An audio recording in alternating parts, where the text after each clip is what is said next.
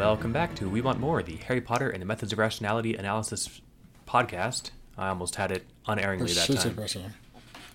What was that? Yeah, basically. All right. Well, anyway, this is the podcast from Doof Media, where we talk about Harry Potter and the Methods of Rationality. I am your host, Steven Zuber. Brian Deacon. We talk about Methods of Rationality sometimes. Yeah. Well, most of what we talk about has to do with the book. Yeah. Let's say it's most of what we talk about has to do with the book and the Methods of Rationality. The plurality of this podcast is about the Methods of Rationality. And the other 25% of the podcast is us talking about other things, like the intro and what we talk about. And let's see, I wanted to point out a couple things. So I put a little postscript pre-sound bite in the beginning of the last episode. I totally missed the launch of Game Club, but I put a link to it in the description for last week's episode, so anyone wants to check it out, totally can. Next Game Club, they are doing Transmission, and that comes out Saturday, June 6th, I think. Well, Saturday or Sunday, whatever June 6th is. And other than that, as far as Doof news, you were on playing Left 4 Dead last night. Doof and Chill, Left 4 Dead. Yeah. I was terrible at it. I didn't want to be the one to say it. But, yeah, it's good to know that first-person shooters on the Quake engine haven't really changed much, though. Yeah, it was, I watched the gameplay for, a couple hours last night, then watched the last half hour this morning when you guys were doing Versus, and that was hilarious. But I gotta say, I think it's super boring being a zombie in Versus. I think that they've upped the AI since this came out in 2010 or 11 or 12 or whatever. Mm-hmm. Because back in my day when it was new, that game was crazy easy to play. How is it? And I don't know what they've done since, but it is now. Like I would watch the AI enemies coordinate and totally just bone you guys. And they could sneak up behind you in a way that wasn't just walking straight at you, and and it took me 45 minutes before I even got a hang of the controls and what you were doing. All three of them. I know. Point, click. There's people you have to fall down and click. Yeah, I got the point and shoot part of it fairly quickly. I'm giving you a hard time. I know. But no, it was fun. So yeah, don't forget to do Doof and Chills every month as well, and those are also on the calendar at doofmedia.com/calendar. Oh, were you able to see Matthias's skins on the? I guess I wasn't able to see it, but he got velociraptors or something instead of zombies. And so I think the zombies were aliens, and you guys were velociraptors. Okay. And I'm not sure if he posted his video or not. It was in Discord at the time.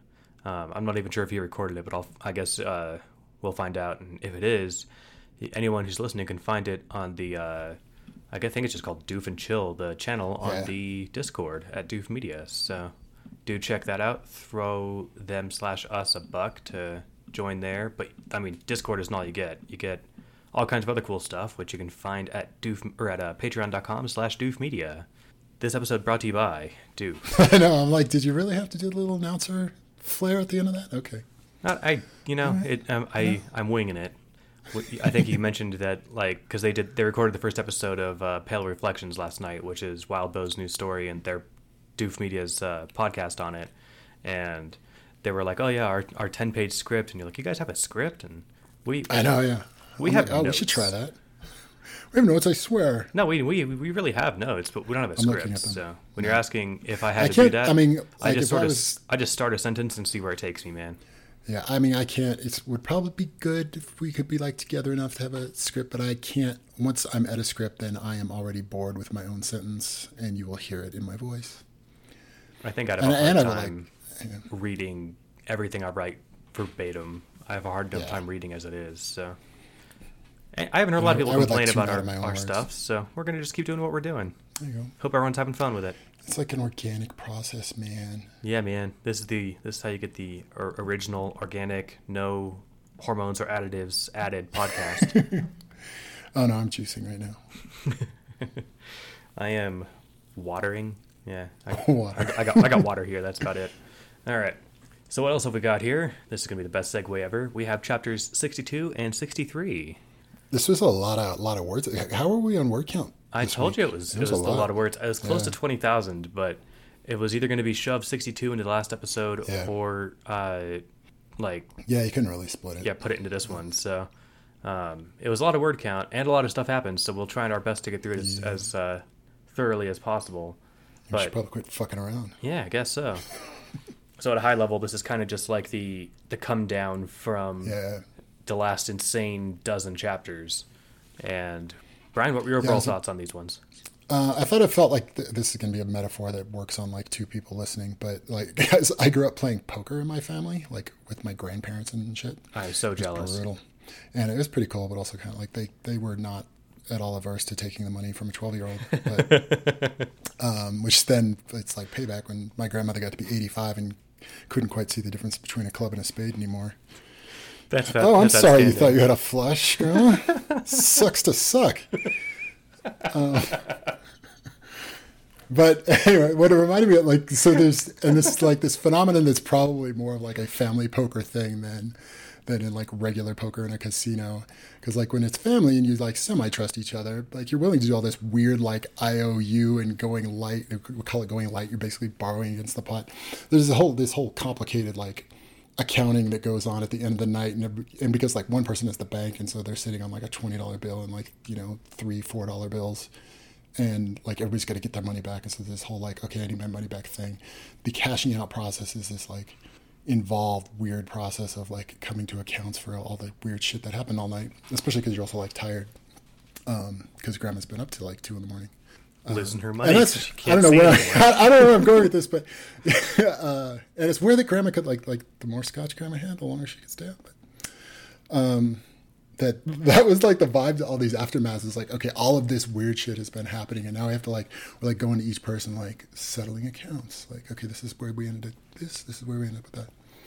That I like the better metaphor. The other thing it reminded me of was just the end of the Lord of the Rings, where it's just like, fuck, are we not done yet? Jesus. Which it was like, how long is this ending? Luckily, this isn't. When are we going to kill Wormtongue and just be done? Oh man, yeah, this one's not so bad. No, it wasn't that. I mean, it reminded me that like, oh, we got like so many just strands that we're tying together at the end. So it wasn't actually as like boring as that. Which is funny that like this like super revered book has kind of an infamously boring ending, but I imagine it'd be kind of a drag. I actually never made it through the less infamously boring beginning. Let's see, when the movies are coming out, I was in 6th grade, and I was trying to read The Fellowship, and I got, I don't know, a bit past Tom Bombadil. And I remember it was like taking me like a couple more weeks to like keep trying to slog through this. And my dad was kind of hounding me. He's like, I want to go see this movie. I like these books. And I was like, I want to read the book first. Tom Bombadil. Tom Bombadil is like the example I go to for like, oh, you should have had an editor. And that's why Tom Bombadil's not in the movies, because you can completely remove him from the entire story and the plot changes zero. They're making a Wheel of Time TV series, and I'm looking forward to them chopping out a lot of that fat, because like there are a lot, I mean, thousands of words of characters that like you lose them and literally nothing changes. And it's weird because like there's some things like, oh, that wasn't very major, we could write around that a little bit, you know, there's this little bit of plot advancement that we have to account for that's taken out. The Tom Bombadil stuff, you could just literally you just exit out entirely and nothing changes. Like there's no, when you've done a complete loop and come back to where you started, and then you leave and it's like it never happened. Oh my God, speaking of doing a complete loop and coming back to where we started, we were at the beginning of chapter 62. Am I getting good at segues? All right. Nice. But you got to do it with the voice. That's right. So that people don't take us seriously. Radio announcer voice. All right, so we open up with a McGonagall POV, as we ended the last one with, where she summoned Harry to her office to test his time turner. Yeah, we were sort of like coming in on the semi-cliffhanger of like, oh, how's this going to work? And I got to admit, like, I had completely forgotten, like, well, I guess it was probably put in kind of subtly, but I thought it was fucked and I didn't know how we were going to work through this. But so yeah, we open up with, we know that Harry's about to get busted, and but we're kind of in McGonagall's head before he shows up. And I thought it was really interesting. She's feeling like, so she's just sort of internally hemming and hawing about worrying that Harry is basically, you know, is being put up against Voldemort now, and that it's just not fair to Harry and that he's going to get hurt. And she's thinking back on what it was like for her when she was that age. And so she's just basically sort of like scared and pissed off on behalf of Harry for everything that's, you know, that he's about to get involved in. Yeah. I also like there was a little opening bit because it's kind of leading into the line where when Dumbledore literally was frozen in place with fear, and he says, if Harry Potter and Voldemort fight their war with Muggle weapons, there'll be nothing left of the world but fire. And she's remembering how she got an outstanding on her Muggle studies newt, and then, like, looking back as an adult, she's like, oh yeah, it was some blood purist prick, and they didn't even know, like, they didn't tell us where clocks came from, because they were embarrassed that Muggles invented them, and that sort of stuff. There was that. Oh, yeah. Just, hourglass fueled bells. Yeah, I mean, that's not really plot relevant. It's just a kind of a fun little thing that, like, it's more general than just, like, her education.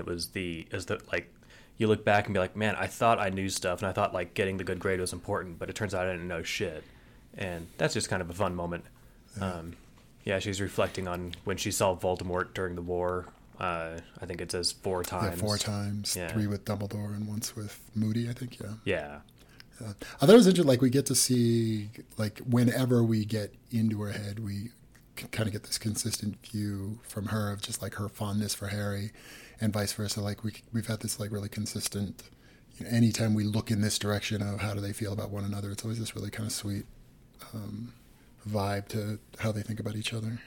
Yeah, and you pulled out too that there was there's a I thought it was funny. I thought so one of the things, so she's thinking about, like, Harry being mischievous, and she says, beneath that mischief, his goodness ran as deep and as true as the Weasley twins, which I thought was, like, sweet and also like what, really? I mean, yeah, I guess so, but, like, they wouldn't have been the first people to come to the top of my head. And they're like, oh, I totally agree now that you mention it. But I think it's her short list of people that give her the most trouble. But oh yeah, okay, I can see that too. Yeah, so it's not like, maybe it's not her favorite students. I bet her favorite student out of everybody right now is Hermione Granger. Yeah. But it's like, all right, who causes me mischief, but who's also really good. Yeah. And it is kind of sweet. I like that sort of, like, stays consistent with, like, because the thing even from the movies you always want to think is, like, she's really stern, but, like, underneath that she's actually really nice. I know, it's great. So let's see here. So basically Harry gets in and he's just like, so do I get to know what's going on? And she's like, you weren't told yet? And Harry says, nah, just that there was a warning that I might be in danger, but I was safe. And she's kind of like, okay, I'm not allowed to explain right now, but if after this the headmaster still doesn't tell you anything, you may come back to me and I will go yell at him for you. I will go yell at him. Which is a very nice offer. Yeah. The beginnings of this, especially because it does come in with where they do like each other so much, it makes this sort of, like, really tense and uncomfortable, because it's kind of the first bits we're seeing of how much Harry is having to lie, and us kind of remembering of, like, the very, like, cut and dry promise he had to make to Quirrell. Is like, no, if this ever comes up, you can't, like, hedge your bet or how you say it, you just have to straight up lie about it. And so he's doing that, but it's, like, really hard for him. Especially when it's to people that he likes, that he's having to do that with McGonagall. And it's also because he's like, it's not just that he's lying to them, but he has to do it convincingly, he has to do it well and all the time. Yeah. So those beginnings, you can see, like, what a toll that's taking on him. Yeah, totally. It'd be hard enough to keep something, especially that is causing, like, this much stress from somebody that you care about. But it's another thing entirely to just full on lie to their face about it. Yeah. And, and I think you pulled out, I love how from the top of the paranoia letter you can see Horcruxes as far as the eye can see, but that was when he'd said that was the price measured in a fraction of Harry's soul. The idea that, like, yep, you're gonna have to lie to your friends and family, just flat out tell them that this isn't true or whatever. Yeah. And that is a sacrifice. And it's I don't think it's one that, I mean, he actually, that's why I like his Aftermath so much. Like, he didn't think through any of this shit, and it's one of those things that's easy enough to anticipate in the future. Like, okay, I'll have to lie about that. But it's another thing entirely when looking down, basically, Grandma McGonagall, and saying, yep, no, it wasn't me, totally. Yeah, and we kind of get more of a sense as this goes on of how much it's isolating him, because he has nobody that he can tell about, what's really been going on. Which is probably not at all unintentional on Quirrell's part. Oh, damn. The only one he can talk to is Daddy. I didn't actually think of that. I think that's a really good point, though. It's there's he's got this huge burden and stress, and he has no one else he can go to about it. I wonder. No, probably not. Actually, I was thinking if he still has occlumency lessons, he could talk to Mr. Bester about it. Yes, he and we get a little bit more of a peek of that when he talks about, like, how blackmailers blackmail. And that reminded me too of just kind of like the mind fuck that Quirrell is pulling on him. Oh yeah, yeah. Let's take it in order. Yeah. Because I forgot about that part. Well, yeah, we'll get there. All right. Yeah. So anyway, so McGonagall tells him like, okay, I need you to take your time turner back 6 hours and go tell Flitwick silver on the tree. I wonder, now that we're saying that, I'm like, I wonder if there's some kind of little Easter egg about that phrase, but. And like when I read it, I'm like, okay, how the fuck are we going to get out? Like, I'm expecting like he's going to come up with some bullshit reason or like, how is this going to work? But then we find it like, and I actually honestly don't remember this from when it, like how it was set up, but I guess it was a little bit in the back of my mind, but Quirrell had already like accounted for this. I think, how did they say it? That this was like, just like the obvious thing that somebody would try, so they needed to prepare for it, that before they left, Harry was just sitting around in a room for 30 minutes waiting for a message from himself from the future. And so this is him sending himself a message from the future, where he sends himself a Rot 13 version of sends him the Pigsy Burger. He writes himself a coded note with the message that McGonagall wants him to send to Flitwick. I'm glad you actually plugged it into a Rot 13 translator, because I was going to do that and forgot. Nah, I cheated. I just Googled. I mean, yeah, just Google Rot 13 and it gives you a plug and chug. No, not even that. I Googled I have to be. It's been dangerous sometimes if I try to Google anything. Sometimes I can jump into spoilers. I haven't really spoiled anything yet, but no, I just took that gobbledygook and put it into Google, and you got. I see. I hit the subreddit. Oh, then you did the lazy way to do it. I would have just gone. Oh, hell yeah. I was thinking it was Rot 13 because that's just the standard, like. I hadn't thought Rot 13. I was thinking, okay, it's probably just some kind of like cryptogram thing, but. Well, I figured it was easy because then when he's writing it out, he says there are two types of cryptography: the codes that stop your little brother from reading your messages, and codes that stop major governments from reading your messages. And this was the first kind of code. But I think the only other thing is that this was after they got back from Azkaban, because it was at 3:00, and I think they went to lunch at like noon, right? So yes. So basically, I guess when they got back somewhere between the warehouse and getting back to Hogwarts, Quirrell had told Harry, "Hey, go sit in an unused classroom in case they test your time turner." And looks like they did. That's thinking ahead. Yes. Although I guess it's a good thing they hadn't tried to like do it to him like immediately, to a time that he would have still been in Azkaban. So yeah, or if they just tried it on him at all, right? If they hadn't waited until his time turner opened up, if they had say, I don't know, if Dumbledore had handed him his and say, "Hey, give this to me this morning," yeah. But then of course he couldn't, because Dumbledore didn't get his from him that morning. So Dumbledore could go back in time and tell himself to tell Harry to go back 6 hours. Yeah, I swear it all starts to fall apart. Can't think about it too hard. The thing is, I'm convinced that if we drew this out, it would actually check out, because I get the impression, based on nothing concrete, but I strongly suspect that the author just actually really enjoys this kind of twisty thinking. Yeah. And there's no way he didn't think it all through, not to fend off the Reddit's lawyers, but to like just for his own fun. And there's certain like kinds of things where like if you're going to start engaging in that, like some things people are willing to let slide, and other thing like if you're going to get some kind of weird time loop paradoxy thing going on, that's exactly the kind of thing that the seething horde is going to pick apart. So yeah, and someone on Discord mentioned the fact that like the last chapter where they're kind of drawing out diagrams and stuff and trying to figure out what happened, they pointed out that they really liked that was from McGonagall's point of view, because like that puzzle is there for us to try and solve if we feel like it, but if we don't really, which McGonagall doesn't really care to, we don't have to. It's not going to take up a big chunk of text. We don't have to get the giant explanation of how convoluted and genius this is. We can just we can do that if we want to in our own time, but it's not going to take up spot or page on the text. So yeah, I don't think so. And when you and I were talking about the like looping back in time on yourself to be in the same place multiple times, that we haven't gotten a lot of that sense. I guess we do a little bit, but it'd be interesting to like have Harry go through and like be bored of like, oh fuck, I'm having to go through this. Like I already did these 3 hours and now I have to do them again.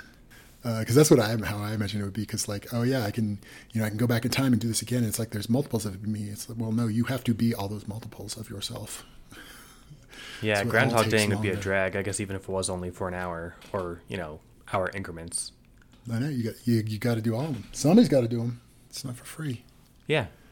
It reminds me of the latest Rick and Morty, but that takes us too far from this. So, Got a lot of ground to cover today. we do. So I do like how he's like the Slytherin secret mail network. Yeah. It's one of those things that's just like a kind of fun, clever little trick. So basically, you've got an envelope with someone's name on it, and then inside that envelope is some money and then someone else's name, and that way the person receiving the note doesn't know who actually delivered the note. And so he actually goes one step further and just basically makes himself invisible while he knocks it against the portrait. Yeah. And so, like, no one even knows who drops the first letter off. But I remember I was thinking that it would be very Slytherin, though. Like, if you are the first person and told, like, okay, go give this note to this other person, like, you are totally going to want to then stalk that person and see who they give it to, just because that's information somebody doesn't want you to know. Therefore, you need to know it. I guess that's also why he went through the trouble of encrypting his secret letter. Exactly. Yeah. That was the other thing I thought about. Is like he didn't, because he made it. It was a super short version of the message. He wasn't. I was thinking like he wasn't limited to. He could have written himself a little paragraph of instructions, and Rot 13 did. But he's having to do it the hard way though. It's just doing that on paper to rotate the letters. That's true. Apparently, old school nerds were able to just like they could read Rot 13. Like if you got good enough at it, you could start to decipher it on sight. Something tells me Harry's that kind of nerd. I guess I could say so. That was a scroll and quill, Rot 13. All right, so basically, apparently there was a clue to this earlier on that doesn't spoil anything, but now this is one of the, I mean, this is just a small thing that happened, but the intended recipient of the end note is Margaret Bulstrode, and I think what's her younger sister's name? Because we saw her in a previous chapter, and I'm blanking on it. In any case, the younger Bulstrode, when they were going to come down, and I think it was to like tell everyone about like Hermione rescuing Harry with a kiss or something. Oh yeah. And they were like, okay, we're gonna tell them this, and we're gonna be like the gossip, whatever people get out of being the first one to share gossip. Mm-hmm. And then they're like, oh yeah, she already told us. And that's probably because her older sister found out, went back in time, and told her. Oh yeah. Yeah. It's weird now. It's like leaking out like how many of these time turners are just floating around. Yeah, it makes you wonder. Like Dumbledore's got one that apparently he uses on the regular, and yeah, I guess they're rare enough to where like not everyone knows that they exist, but they're not so uncommon that I guess Quirrell wasn't able to identify another student with one. Actually, it probably makes sense for the school administration to all know who has a time turner. Yeah, you'd think. Yeah. Although I wonder if that's Quirrell true. counts. They did say it as if they. It was the way Harry said it was that it was a thing that Quirrell had deduced, not that he was just told. That strikes me. That's the kind of thing that Quirrell would just do to seem even more superhuman. Is that it's totally on the list, the students with time turners list, but then he lets Harry think that it's just because he's super sleuth. Exactly. That is, wasn't that what Harry concluded was like the secret of being able to seem so smart is just already know the answer in advance. That'd be like watching a tape of Jeopardy. Actually, it wouldn't be very Quirrell because I don't think we've ever caught Quirrell bullshitting. I mean, we've got like outright lies, but we never caught Quirrell pretending to be, more impressive than he is. That's a good point. I was going to speculate that maybe the defense professor is just de facto not on the list of any privileged information whatsoever. That would be the smart thing to do. Yeah, once you go through enough years of defense professors, and you probably have one or two, when they have the students of time turners list, they go steal the time turner and go fuck with it. Like, all right, cool. Mm-hmm. Defense professors don't get to know about these anymore. And no, you can't have one. Millicent. That was the younger sister's name. That's a very Hogwarts name. Right. All right. Well, I'm just glad it came to me because I don't think it was in this chapter. Thank God. That was really bothering me. God, yeah. This would have just brought down the episode. So, basically, then Harry decides that, because she had said to go talk to the headmaster afterward, and he's like, all right, well, I'm going to go ahead and interpret afterward as 9 p.m. because I guess I don't know what they think I was going to do for the next 6 hours, but since he can't go back to 3, he's just going to hang out and wait till 9. So I like this last line too because it's generalizable and just fun. So before we get the page break to get to the headmaster's office, it says there would come a reckoning, but sometimes you had to borrow everything you could today and let payments come due tomorrow. That's like an anxiety feeling. I totally identify with it. But the times in your life when you're doing that, those are not happy times. Oh yeah, totally. I mean, the only like counterexample to it never ends up being happy times anyway. Like there's always the, I guess whatever you call it, folk wisdom around alcohol that like the happiness you get from drinking alcohol is borrowed from tomorrow. Yeah. But I just like that little phrase. It's kind of interesting. So then we cut to Dumbledore's office. Dumbledore.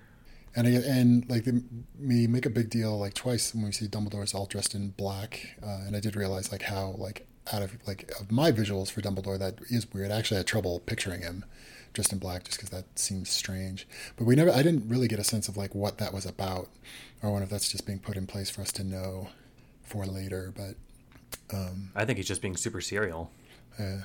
Super serial. Yeah. Oh, do you not watch? You've seen South Park. Like been a while. That's how Al Gore says serious when he's trying to convince everyone about Man, Bear, Pig. So like it undercuts his message because he doesn't say the word serious. He says serial. Anyway, yeah, I think that this is Dumbledore when he's not pretending to be insane. He's like, all right, this is serious business. I'm dressing seriously. I'm in my big boy suit. Basically. Yeah. So then, but he's talking all Gandalf-y. He gets specifically Lord of the Rings in a minute, but I think like for most of these two chapters, he's been very like over the top dramatic and Gandalf-y in how he speaks. Like the first thing he says to Harry is, "Bellatrix Black has been taken from Azkaban. She has escaped from a prison inescapable." The old wizard said, "It is a feat that bears Voldemort's signature, if ever I have seen it, and she, his most faithful servant, is one of 3 requisites he must obtain to rise again in a new body. After 10 years, the enemy you once defeated has returned as was foretold." Super dramatic. I know. Yeah, I mean, just sort of, it's a funny tone because he's not, he in these couple chapters, he doesn't seem like, crazy, daughtery Dumbledore, but it is this like, I mean, dramatic's even kind of the wrong word. It's kind of like theatrical in the way he's talking. Yeah, I like Gandalfian. Sounds like a good way to put it. I like. I mean, even the next thing he says was, he says, "It need change little for you now, or need change little for you for now. I have alerted a few souls that can and should understand." And he lists some people, and then he says, "Of the prophecy, yes, there is a prophecy. I have not told them. They know that Voldemort is returned, and they know that you are to play some vital role. They returned. Yeah, right. They and I shall fight your war in its lesser beginnings, while you go stronger and perhaps wiser here at Hogwarts." And I just like that. I mean, this also sets up for Harry because, like, I don't think that. Actually, it says the inner part of Harry was screaming and banging his head against imaginary walls. What I like about that is because, like, I think that he thought that this would be serious, bad news that hit the paper when. All right, cool. Everyone's going to know Bellatrix is out. But now he's hearing from Albus Gandalf Dumbledore that, hey, look, I've told the head of the military, others, certain others that we're at war and we're going to start, I'm putting together my secret band of warriors and we're going to, get this shit under wraps and try and have all this out for you. And he's like, oh, this is way more than I bargained for. Yeah. And and we get a little later, he's like just realizing the magnitude of his fuck up that like they're all, they're gathering troops because, okay, we're going to war against Voldemort. And while they don't know that he is the cause of all of this mischief. So yeah. The other thing I think is, and then a lot of like the tension of this scene is because Harry is having to pretend to not know everything he's being told already. And it gets framed a lot as like there's his sometimes it's just like, oh, the Harry that didn't know said one thing and the Harry that knew was banging his head against the wall, but that was also framed as it's his dark side not talking and his not really his light side, but just his not dark side is the side that he's allowing to be seen, and so it shows that sort of anxiety and the exhausting process of having to keep that pretense up is also kind of his own like internal battle between his two sides. Yeah, and I think it's like it's his dark side pretending to be his light side showing, right? So it's just all this extra effort at this recursion of character of who he actually is, and yeah, it sounds exhausting. I think at the top of this it mentions that it's now several hours past his allowed bedtime, so he's allowed to show a little tiredness, but still. I mean, this is still the day that this is the same evening that he did all that shit in Azkaban, right? Yeah. It feels like it was a long time ago, but like for him, it was just like, oh yeah, that was at lunch. It's a very It's long 9 p.m. day. now. Yeah, jeez.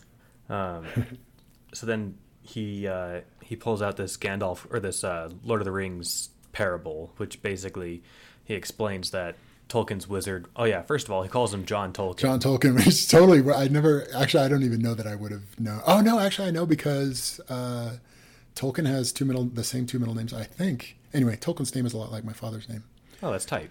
Yeah, John Robert Rule was my father's name. I think it is. I think it's almost exactly that.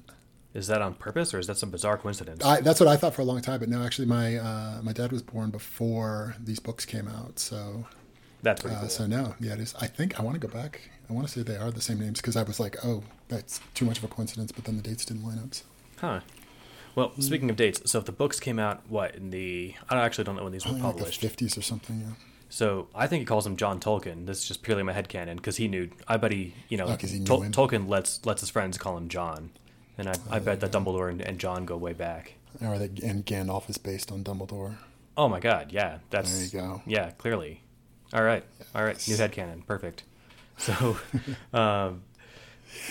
So the way he opens this, though, is so the kind of the gist of what he says to Harry is, Gandalf was an idiot for letting Frodo run around. He should have just holed up in Rivendell while the grown-ups took care of shit.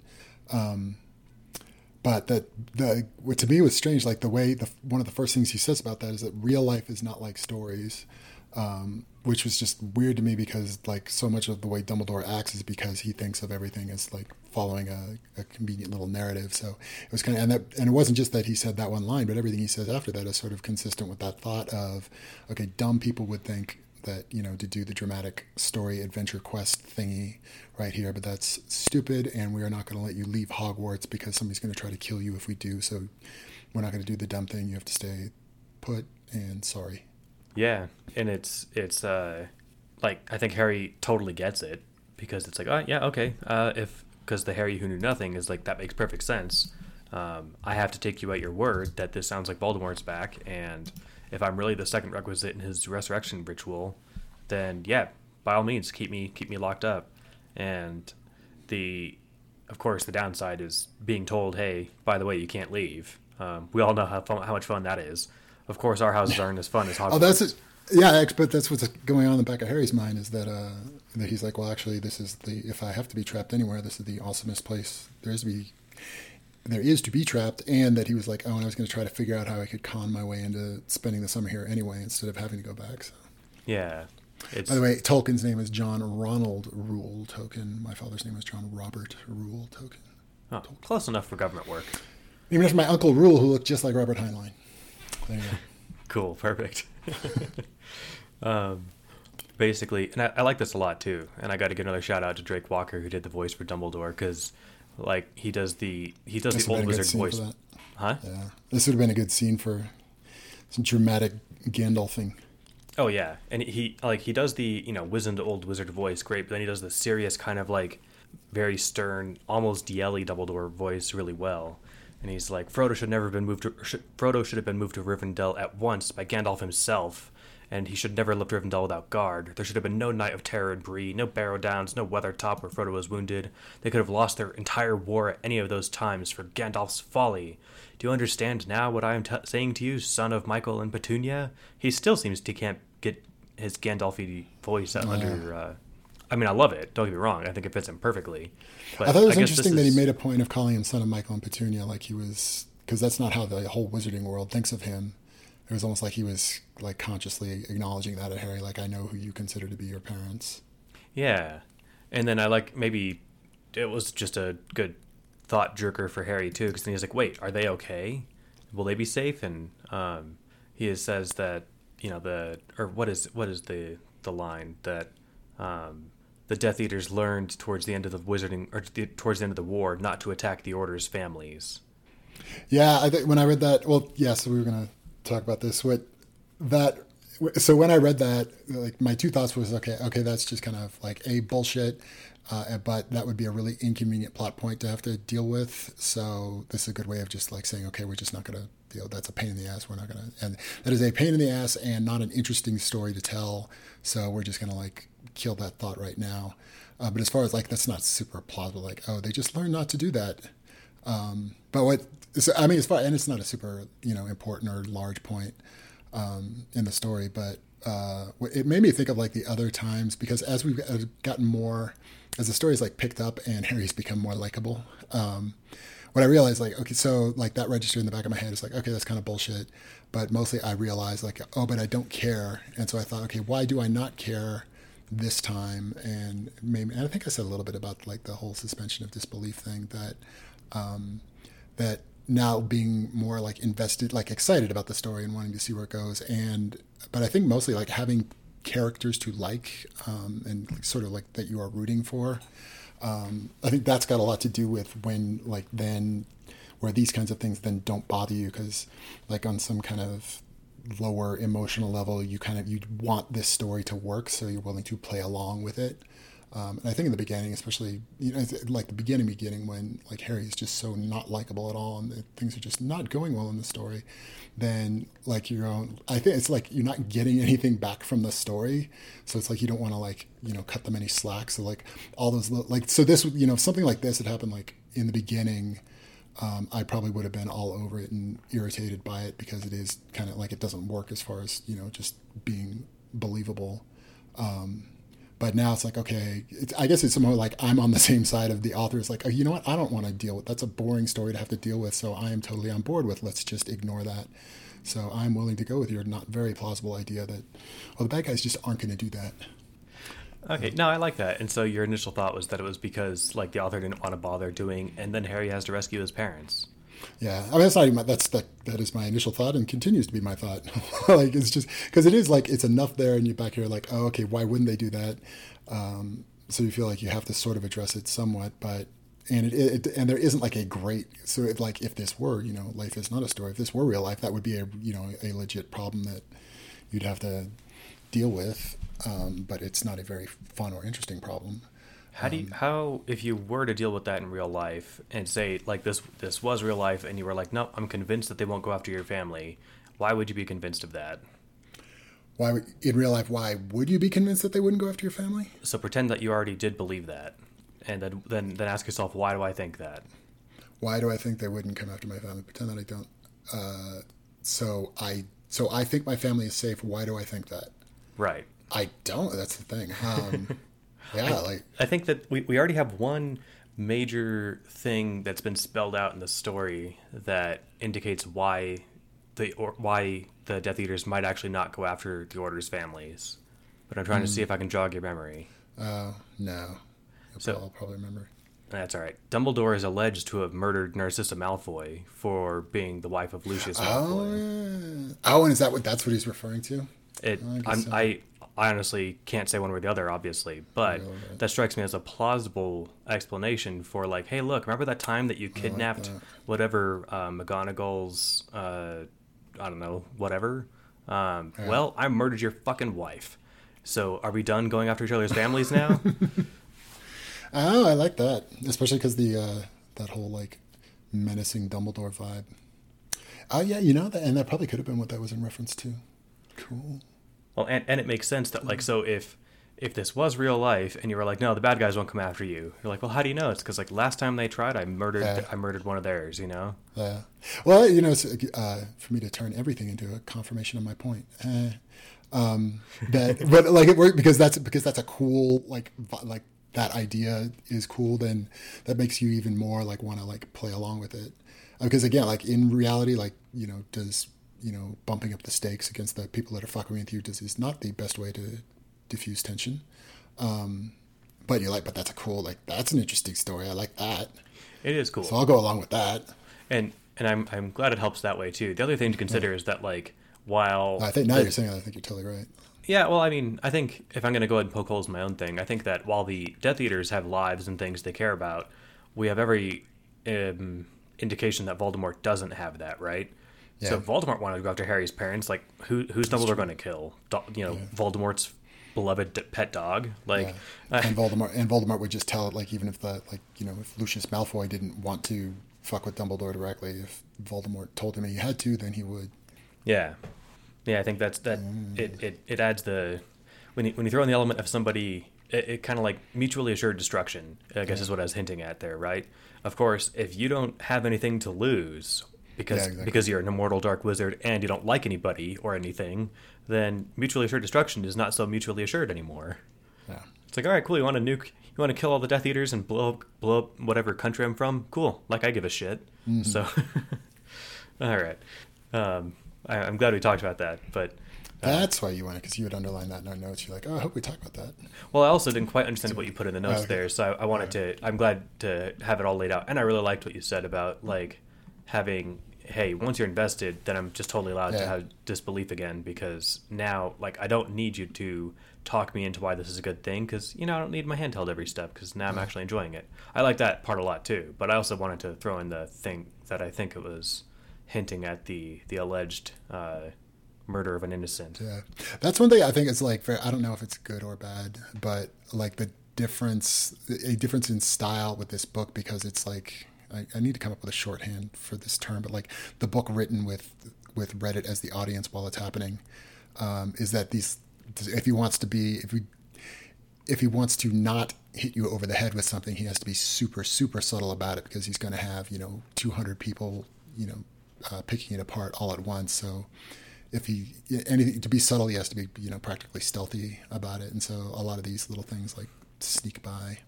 I think it was on the order of tens of thousands of people picking at it, and I've got a whole long interesting thing. And so it's not just like tens of thousands. It's not just individually. It's like, okay, everybody reads that chapter that week and then gets online and talks about it, and maybe like the first few times he does that, he doesn't.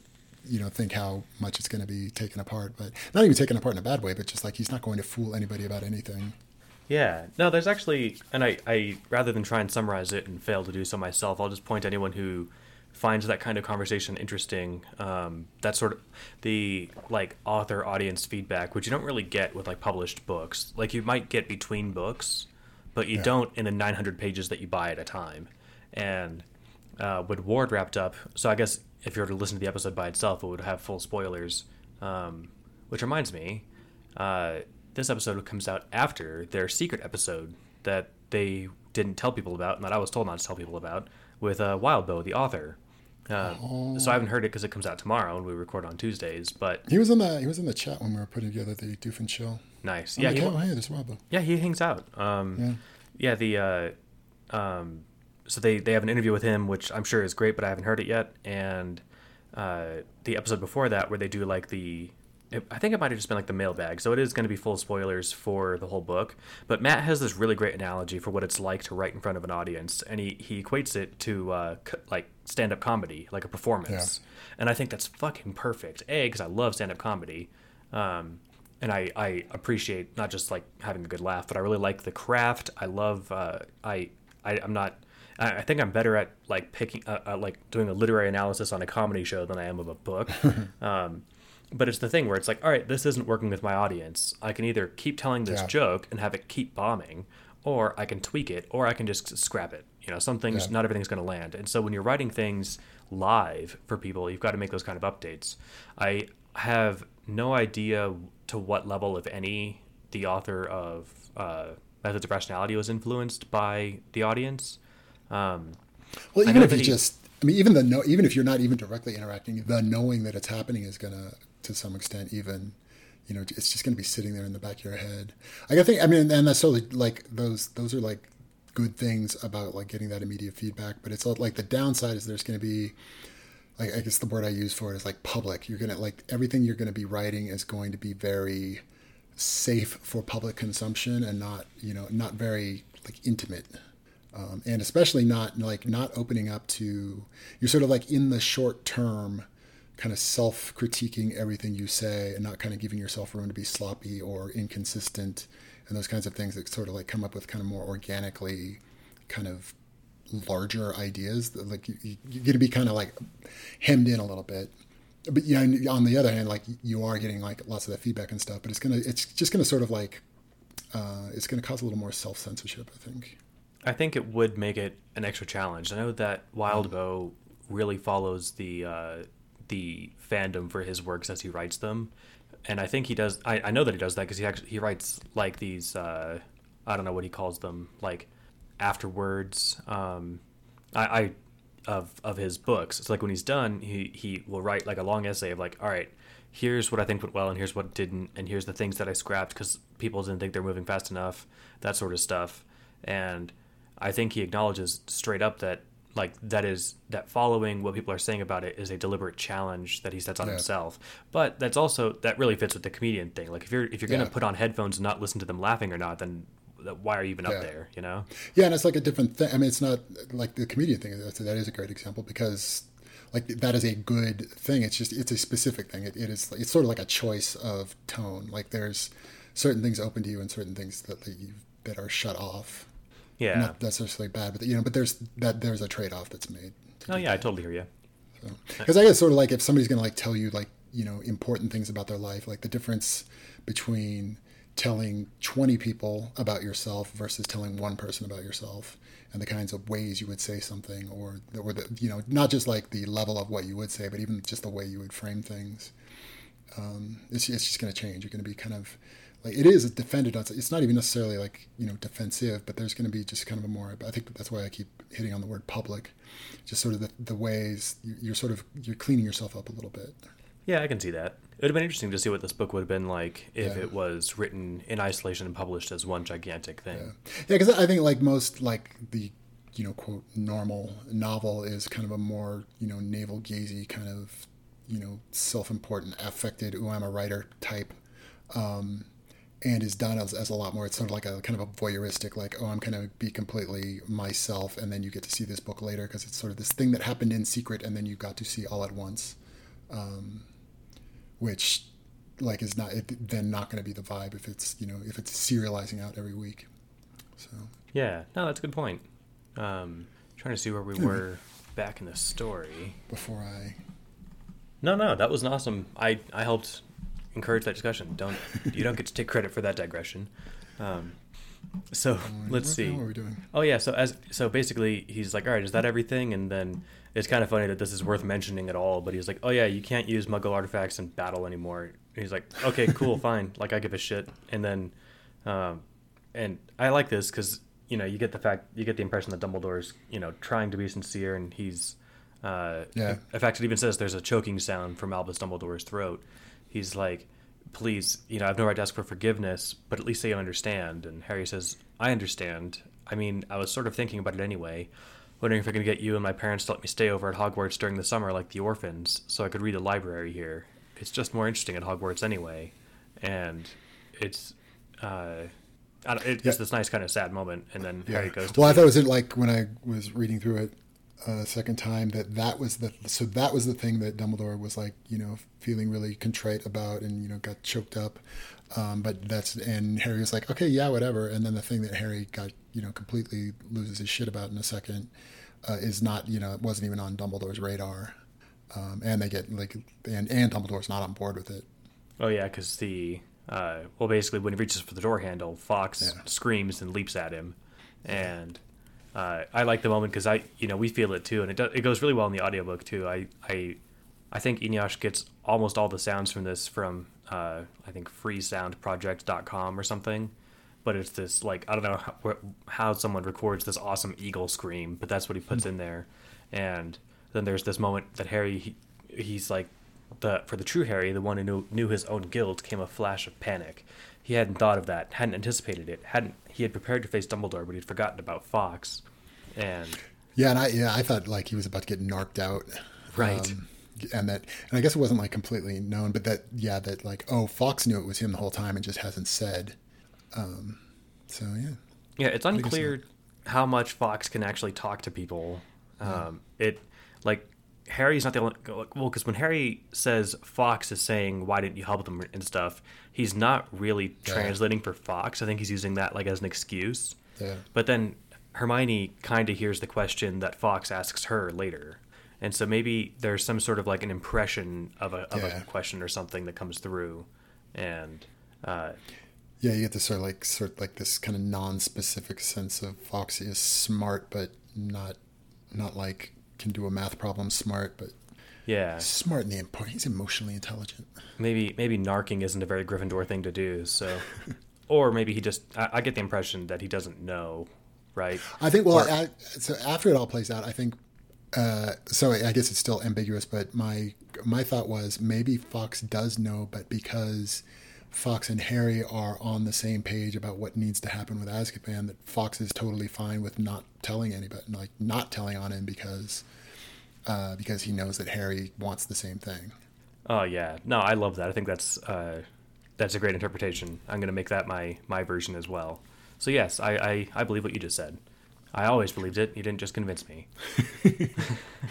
Well, the other thing I thought was interesting is because Fox is in that sort of strange in between state, like he's not a character, but we do get a definite sense of it. But he has an opinion about Azkaban that kind of puts him.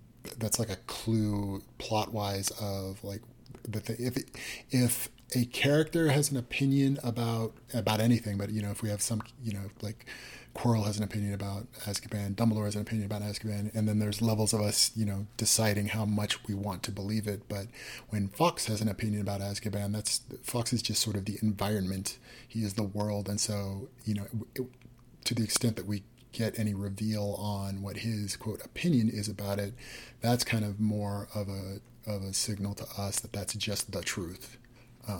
Because we don't really think of Fox as having opinions that can be mistaken. If we get any sense of him having a feeling about something, then we kind of tend to believe that that's just because it's a true thing. I like that. It would be weird to have and then the Phoenix, who's not quite sentient really, but has emotions, is just he's just mistaken. that would just like a narratively weird concept to bring in.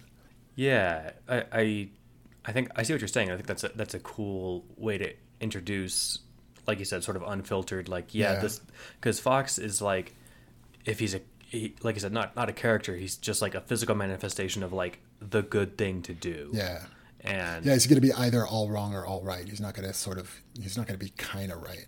Yeah, well, I think Dumbledore disagrees with him a little bit, but then Harry doesn't, right? Because Fox doesn't understand what it means to throw away a war to win a battle. Yeah. And I think that's it.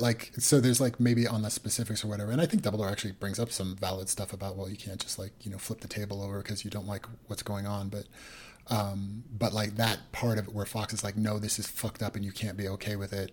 I think that part we are do agree with. Like that is, and that part that Harry is latching onto about it, we are on that side of it too.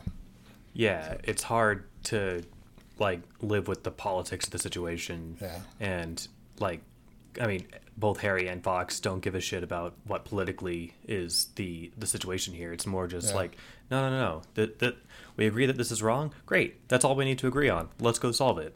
Yeah. Yeah. Yeah, and I don't know where we're gonna end up landing on this, but I thought it was because Dumbledore's response is just sort of like the shit's complicated response, but I don't we're not, and there is some extent of okay, Dumbledore is basically sort of sold out and is happy to just let people be tortured, and that that's true to a good extent, but that's not the entirety. At least that's not 100% of what I took away. Some of what Dumbledore had said, at least to me, was no, that's true. And I guess in the way that he put it as, yes, those things are bad, but other bad shit will also happen if we just, blow it all up. And so we're in this kind of ugly gray area where we can't, we just can't just blow it all up because, bad, let's blow it up. There's, shitty realities, and this is a less than the worst bad situation we're in. Not good, but there could be worse. And I didn't even hear it so much as and it must be this way. It was just so yeah, it's bad, but these solutions aren't simple, I guess. Yeah, and I think that's Dumbledore's position. Yeah. That this was a nice way to drive home the emotional beat of it that so basically Harry's like screaming at Dumbledore like, why didn't you do anything, why didn't you let them out? Because he uses Fox's scream as like, okay, I'm gonna pretend like Fox just told me all this stuff so I can let all this stuff out because I was told I couldn't say any of this, but now that I've got this plausible excuse, I'm gonna go for it. And you'd pulled out this nice long quote when he's yelling at Dumbledore and Dumbledore doesn't know what to say, if you feel like reading that or not. We did. We did talk about because it, it's been this weird mix of because this is like this totally sincere. It's actually this like sort of big emotional outburst from him. He's sort of like realizing how horrifying Azkaban was, and that and just his like sincere outrage about it. But at the same time, he's like having to bullshit about what he does and doesn't know, and so he is both giving this like sincere emotional expression while also like trying to meter it all out in a way that is quote believable. So what the passage was, Harry was sobbing almost too hard to speak. For all the metal doors he'd passed, the voices he'd heard, the worst memories, the desperate begging as he walked away, all of it had burst into his mind like fire at the phoenix's scream. All the inner bulwarks smashed. Harry didn't know whether he could truly hear the voice of the phoenix so clearly, whether he would have understood Fawkes without already knowing. All Harry knew was that he had a plausible excuse to say the things Professor Quirrell had told him he must never raise in conversation from this day forth, because this was just what an innocent Harry would have said, would have done, if he had heard so clearly. They're hurting, we have to help them. And it's just a weird, it was sort of like, it was interesting the way, because it's almost kind of unsettling to read it, because there's, real, the emotion behind that feels very sincere, while he's also like scheming to make sure that like, okay, now I can say this. So, and I don't know, maybe that just adds to the whole like weird tension and discomfort that Harry is in, that it's these like conflicting feelings going on at the same time in a really not pleasant way. Yeah, and that's the thing is like if he could come out and say like, dude, I was there, it's a fucking hellhole, we need to get rid of it. Yeah. This is as close as he can get to saying that. Yeah. Oh, I didn't even put that together. Because theoretically, he's having to play this all off. You sort of like forget where the edges of the lie and the truth are. And he's having to play this off as like, oh, I've never been to Azkaban, I've only heard about it, which makes that whole thing a lot more of a weird tightrope to walk. Yeah. For the lying of it. Yeah, totally. Yeah. And I like this, and Dumbledore says like, no, I can't. Harry, Fawkes, I can't. There's nothing I can do. Fawkes then screams at him again. And then Harry screams at him. He says, why not? Just go in there and take them out.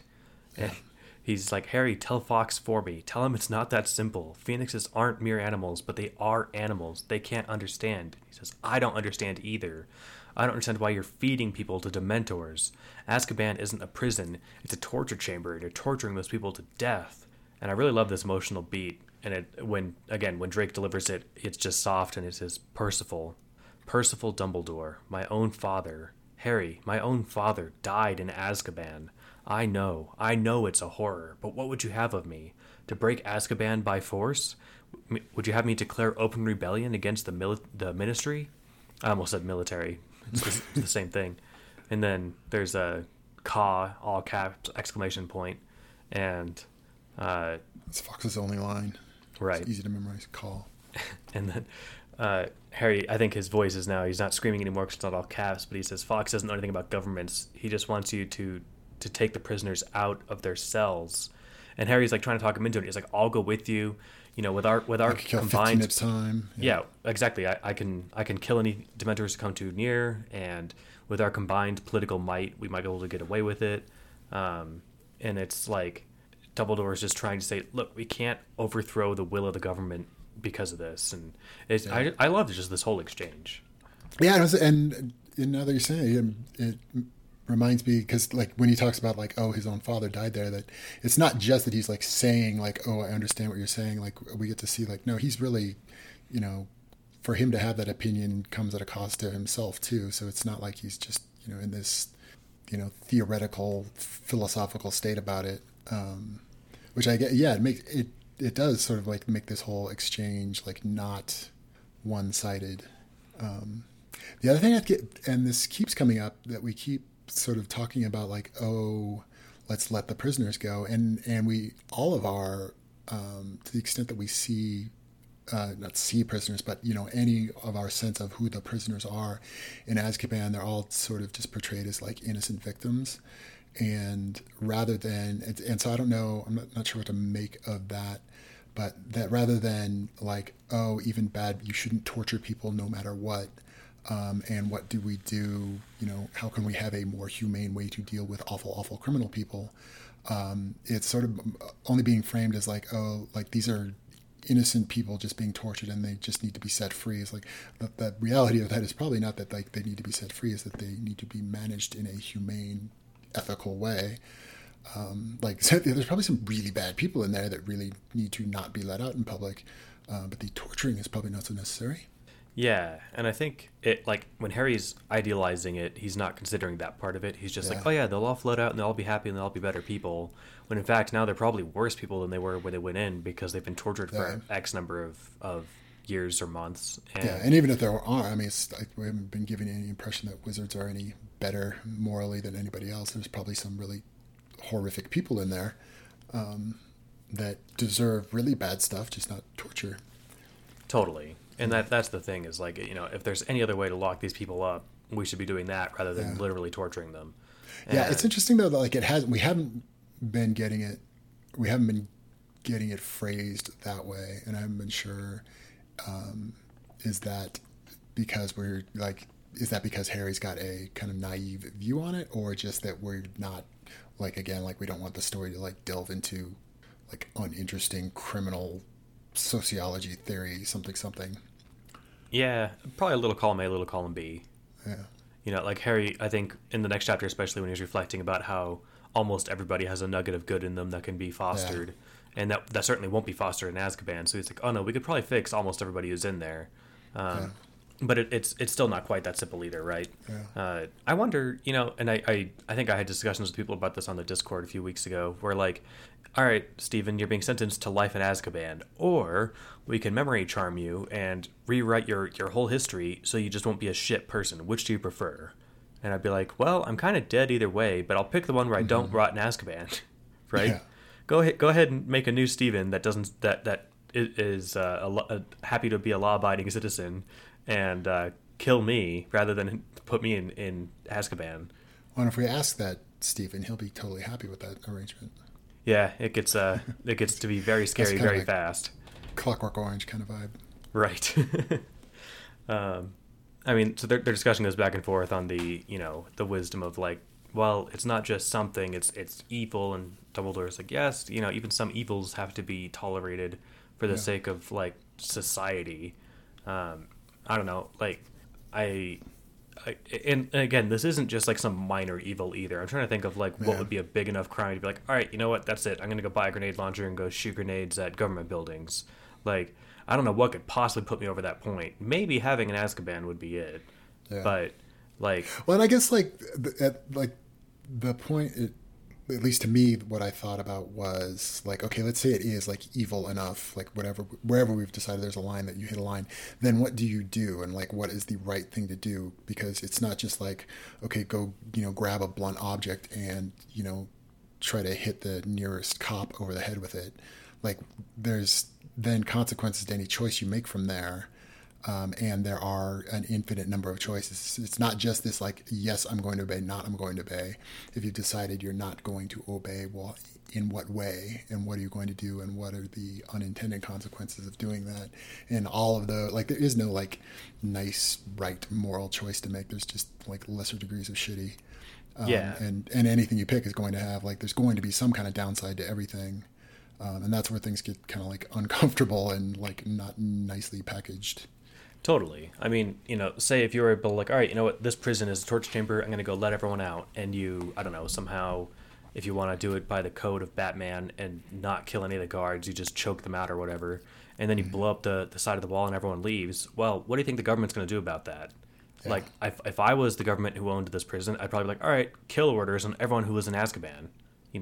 100 galleons for every head you bring me. Yeah, and you could come up with some sort of like ivory tower hypothetical, like, oh, you're not responsible for that part, but like as a grown-up you look at that and you're like, what the likely consequences of anything you do are, and so when you choose something, you are responsible for the likely consequences as well. Oh, I totally agree. And I think Harry would agree too. What's weird about this though is that like, so like there's all of that, but like I still to some extent didn't like what what Dumbledore was saying either. So there was a level of, well, no, Harry and Fox are right.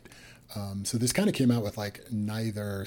I didn't think either side won this one, although it was a little bit like it was almost like on the main thrust of the content, Fox and Harry are right, but you can't completely just dismiss everything Dumbledore said. I think you summarized it nicely earlier that like there isn't a good choice here. There's just less shitty ones. Yeah. And it's, maybe the best, least shitty way of going about it would be, all right, cool. Well, I'm going to work my way up to Supreme Mugwump or whatever and gain all the political allies I can, whether through, being nice or being, blackmail all the votes I can. And I will do this the government bureaucratic way. And then that way no one can claim that I overthrew the government. Yeah. Right? But I mean, then it's like, all right, well, that'll take me 50 years. So. And what kind of shitty things did you do in order to get there? Exactly. For the greater good. For the greater good. Which we remember was Dumbledore's and Grindelwald's like mantra when Dumbledore was on his side back in the day.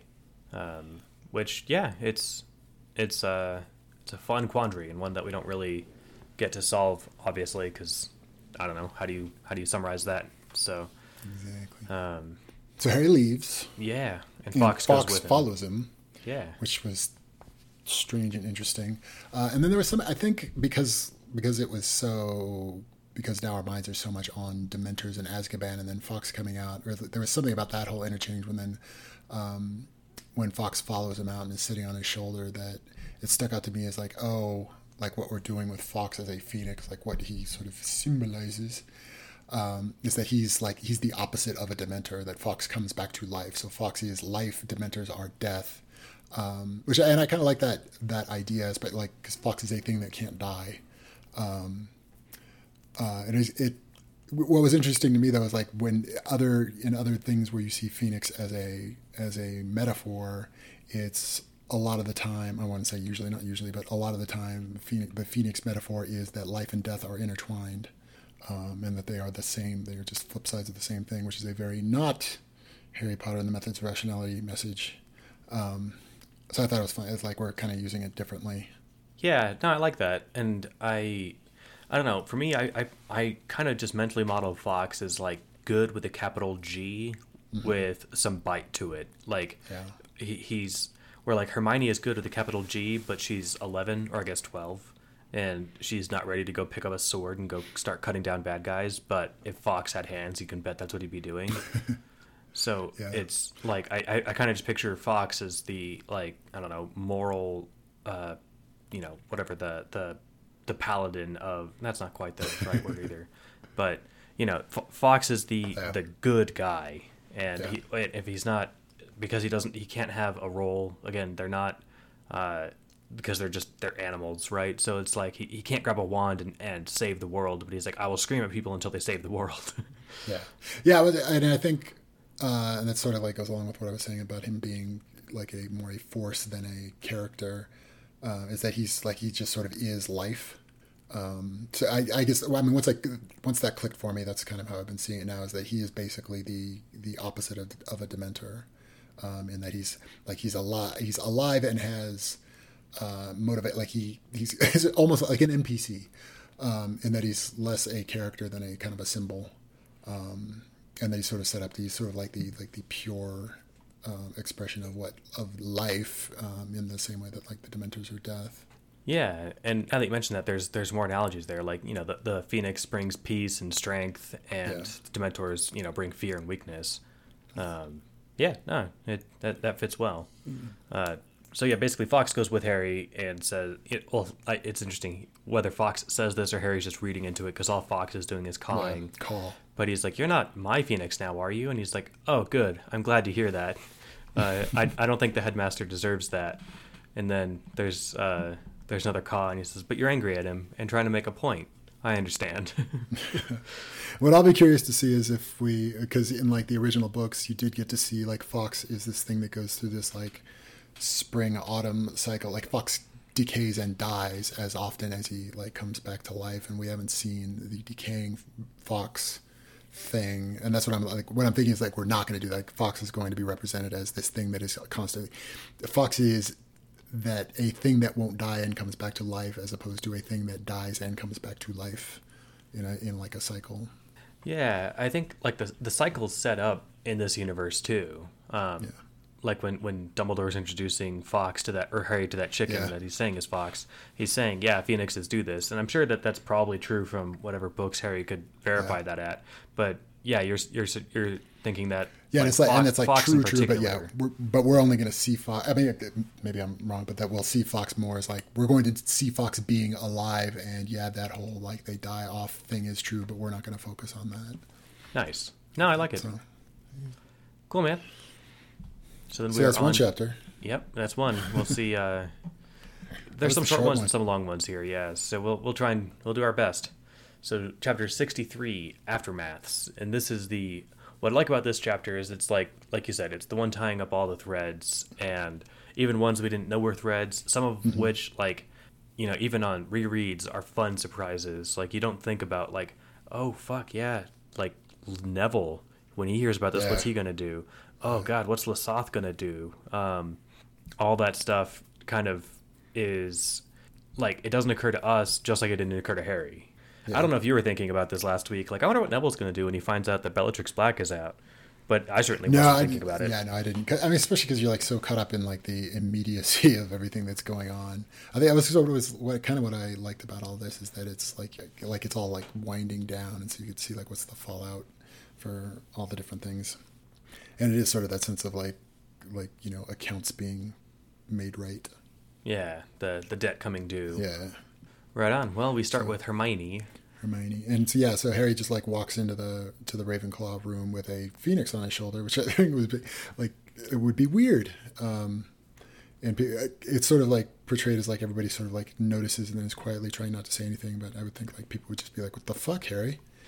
Yeah, I'm surprised no one runs up to him. I guess they know. see Harry Potter doing crazy Harry Potter shit, and they're like, "Yeah, I guess I'm gonna stay at arm's reach on this one." But yeah, it would be quite the sight. And we don't have good, I think, dimensions on how big Fox is, but I think he's supposed to be fairly large, like at least great like he size. carries like in the is that the Goblet of Fire? I can't remember which one, but he Chamber like of carries them away. Secrets. Oh yeah, yeah. He like they grab his tail and fly away. So. But he might just be super strong.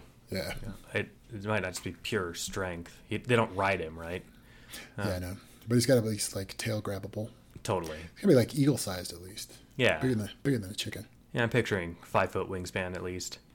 In any case, from Hermione's point of view, she just sees Harry walk in and she's just like, "Oh, whoa, something's going on." Because like in theory, we forgot. At least I forgot this whole back thing with Harry, where it's like, oh yeah, Hermione wasn't talking to him for a week because, why wasn't she talking to him? I can't even remember. I think, when he sent a ghost after Padma or Parvati or whichever. Oh wow, that was forever ago. I know the whole, and I love this because like the whole thing feels like it's been a long time, and like for us, it also has been because we've been reading it slow and stuff. But I think Harry has the same sort of thing where it's like, yeah, that was a lifetime ago, right? Yeah. And I think that's conveyed like subtextually to us too. Yeah. And so Harry is like not in a happy place when he comes in. I thought this is an interesting scene. This and the when we come back to it's kind of its own aftermath. But when he comes back to Hermione, like Harry's like very beaten down, but in a not beaten down in a good way. But like the humble part of this, he's like really bummed out about everything. But it's also sort of like broken down his like blustery part of him, and so he's sort of like reaching out to and kind of being sincere to the people he cares about. So like the first after he sits down, he's like, I guess because he's still not sure if they're talking yet, and I guess technically they're not talking still, but so he's doing that 11-year-old thing. Yeah, Fox, that girl over there is Hermione Granger. She's not talking to me right now because I'm an idiot, but if you want to be on a good person's shoulder, she's better than me.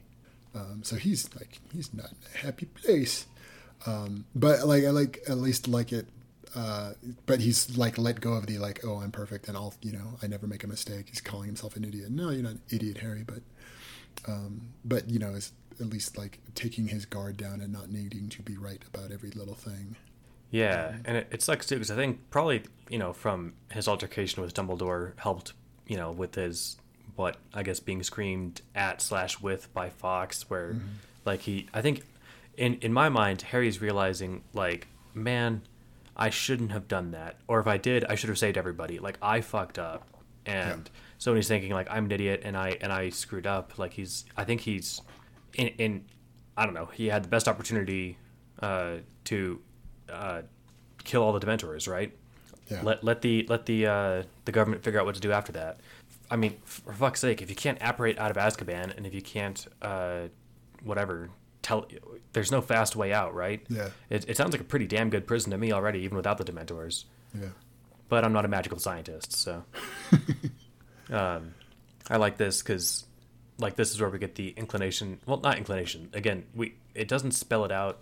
It kind of does. You tell me what to read here. So, Fox asks Hermione a question, and she stares at him, and she's feeling like she was facing a question on a test she'd forgotten to study for. The most important question. She'd gone her whole life without studying for it, and she couldn't find anything to say. She's like, I'm only 12. I haven't done anything yet.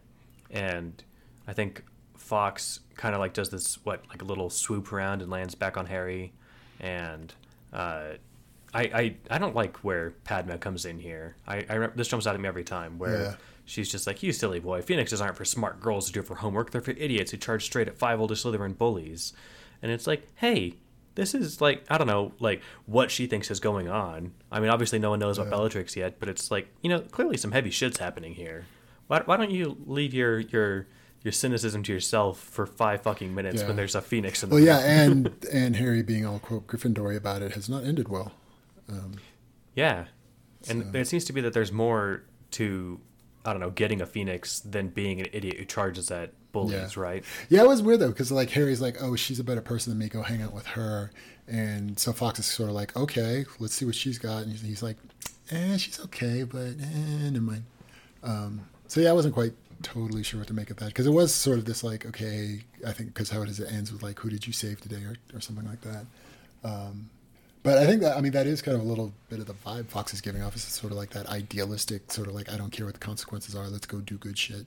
And so he's sort of like he's kind of going up to Hermione and seeing how much of that does she have in her, and he doesn't think it's enough. And that's sort of this weird, like Hermione, and I guess Hermione picks up on that and maybe just more echoing off what Padma said, that like, oh, you need to be more Gryffindor. And she's like, well, wait, I was going to totally run at the Dementor to save Harry. That was pretty Gryffindor of me. And like Fox sort of comes back as like, he's like, okay, and then nah. But it's like, oh, that was a little bit of what Fox was looking for, but not quite enough. So Hermione's still feeling all like inadequate about it. It was kind of a weird thing though. Yeah, I think, and it's Harry supposing about phoenixes, but I like his guess here. He says, I forgot that phoenixes are animals. He's telling Padma to tell Hermione because, we're not talking to each other yet. Tell her I forgot that phoenixes are animals. They don't understand time and planning. That they don't understand they don't understand people who are going to do good things later. I'm not really sure they understand what a person is. All they see is what people do. And so when you look at Hermione, like what, if you get to lay out her life story, say if, I don't know, maybe phoenixes can do that because they're special. And it's like, oh, you haven't done heroic stuff. But like that's not the same thing as saying, if you're laying out their history, you might not see that. But if you could lay out their future, it's like, no, Hermione could be super crazy awesome. But you don't get a Phoenix for going to be awesome. You get a Phoenix for being totally awesome already. Yeah, it's funny that like what sort of now where Harry's at is a little bit like what everything Dumbledore just said to him, which is kind of interesting. How do you mean? Because so Fox doesn't like Hermione because she's hasn't been gung ho enough yet. But then now Harry is saying, well, but you will be, like, Harry's sort of giving like the more long game view of it, and that there's plans and things are going to happen, and that's a little bit like what Dumbledore was saying, that you can't just run headlong at stuff. You have to think about the consequences. Like Harry's like, now that Harry's kind of all bummed out, he is a little bit more though like saying like, oh, just because Hermione's not like running at it right now, that's not like a shortcoming. Oh yeah, that's a good point. I like that, and it's it's hard for me to put my finger on all of it, but I guess Fox, I like her kind of cry out where she's like, I was going to run in front of the Dementor to save Harry. I mean, I actually did start running and everything. That was stupid and courageous, right? like that's the requisite. Yeah. I mean, maybe that, I think part of that, I think I would love to be able to spend more time putting this into words, but I don't want to spend the next half hour on Hermione's little interlude here. But it's, certainly, I think stupid and courageous doesn't quite sum it up, but it's like, no, you need to think about saving people or something first and foremost. And if that means recklessly putting yourself in danger, then that's what it means. It's less about like, well, I've got my 50-year plan to save 100 million people. It's like, well, great, I'll see you in 50 years, right? Mm-hmm. But it does like her answer enough to fly out and touch her cheek, which I think is this nice, emotionally packed moment for reasons I can fail to articulate. And then so then Harry's like, I'm going. Harry's just like totally like done. He's like drained and done. He's like depressed about everything, and it's just like such a huge emotional drain to keep up all the bullshit. So he's like, okay, I'm going to bed. And that's kind of, and then it just turns, it's like an aftermath with Fox, but it's not really so much an aftermath with Fox. It's just that we get to see that that Harry would be having just terrible Azkaban nightmares, except that Fox is just sort of like psychically guarding him, at least for this one night. He doesn't have nightmares because Fox is going to give him the good juju. Yeah, it's kind of cool. And I just think he'd be a really nice pet to have. But, and it's interesting. He's not having, I guess they're pleasant, but not what I would describe as pleasant dreams. Like when you read it out, it's like he dreamed about the world on fire, Hogwarts, his home, the streets of Oxford, all on fire, but no one's hurt by it. And it's like, it's just like this kind of pleasant Phoenix fire thing or whatever. Fire, yeah. But I'm just like, you described that dream and it sounds like a fucking nightmare. I know. Yeah, well, honestly, like the first parts you're reading, you're like, oh, that's not good. Right. You're like, oh, but they're all online. They're all light. Okay. Anyway, yeah. So that's Fox's aftermath. Cut to Draco. My note for that was Fox's good burb. Burb. Which Google doesn't try and autocorrect. It says, that's an internet-ism. Fine. That gets a pass. Then we get Draco Malfoy's point of view and aftermath here, and this one's kind of fun. I like his, like you pointed out, he does this whole thing where, I'm going to act like I'm the first one to breakfast. I know. I like it's just this sort of like pointless like diversion into the brain of Draco that he like tries to make sure that he times it just right so that when he shows up to eat at exactly the moment the food shows up to give the impression that the food was waiting for him. It was just funny because like, okay, that's ridiculous. That's not going to work. Like how much mental energy does he spend on these like lame little narcissist ventures? I like that. I imagine for him it's just like a background task that he has all the time. Yeah, just like this stuff that he's expected to be doing constantly. Yeah, it's great. It's just tiring to be that important. Totally agree. That sounds like a total drag. But so we get told that he got a letter from his father, but we don't know yet what it was or what it's about, and that it sort of just kind of gets filed away, and we don't think about it too much at that point. And then he's walking into breakfast, and the whole world is losing their shit. And at first, I wasn't sure. I'm like, wait, did something happen? But this is just basically like this is our first view of, and now everybody at Hogwarts finds out that Bellatrix Black has been released, and just like everything, and then like, probably Voldemort is coming back, and so everybody's just freaking out. And Draco comes in and he sees Professor Snape, and he's like, what the hell's going on? And Snape is like, didn't your father tell you? He's like, don't you read a newspaper? He basically just calls him an idiot. Yeah, I can't remember. He's for pity's sake, Malfoy, don't you have a newspaper delivered? It's just like, for fuck's sake, man, don't you check your phone in the morning? Yes. So then there's just like doing the like eating breakfast thing, and he has a little interchange with the goons. And there's like rumors floating around that like now everybody thinks, because of everybody's seeing all this stuff with Fox, now they're thinking like, Fox and Harry went to Azkaban to do battle and keep Bellatrix from escaping, which is ironic. Mm-hmm. And so it's just kind of a funny, and then he like kind of gets into snipey little fights with other people going, Death Eater got released. You should be happy about that. So that's, and it's just sort of this like shitty boarding school vibe at breakfast thing. But then he sees Harry walk in, and I didn't highlight this thing, but something like in all tasteful speed or something. Like he basically like walks as quickly as he can over to Harry while still making it look cool. And he does this kind of like sneaky little, he just looks at Harry and keeps on walking as the little signal of, oh, we need to go over here and talk, but I'm not going to pretend like that's what we were doing.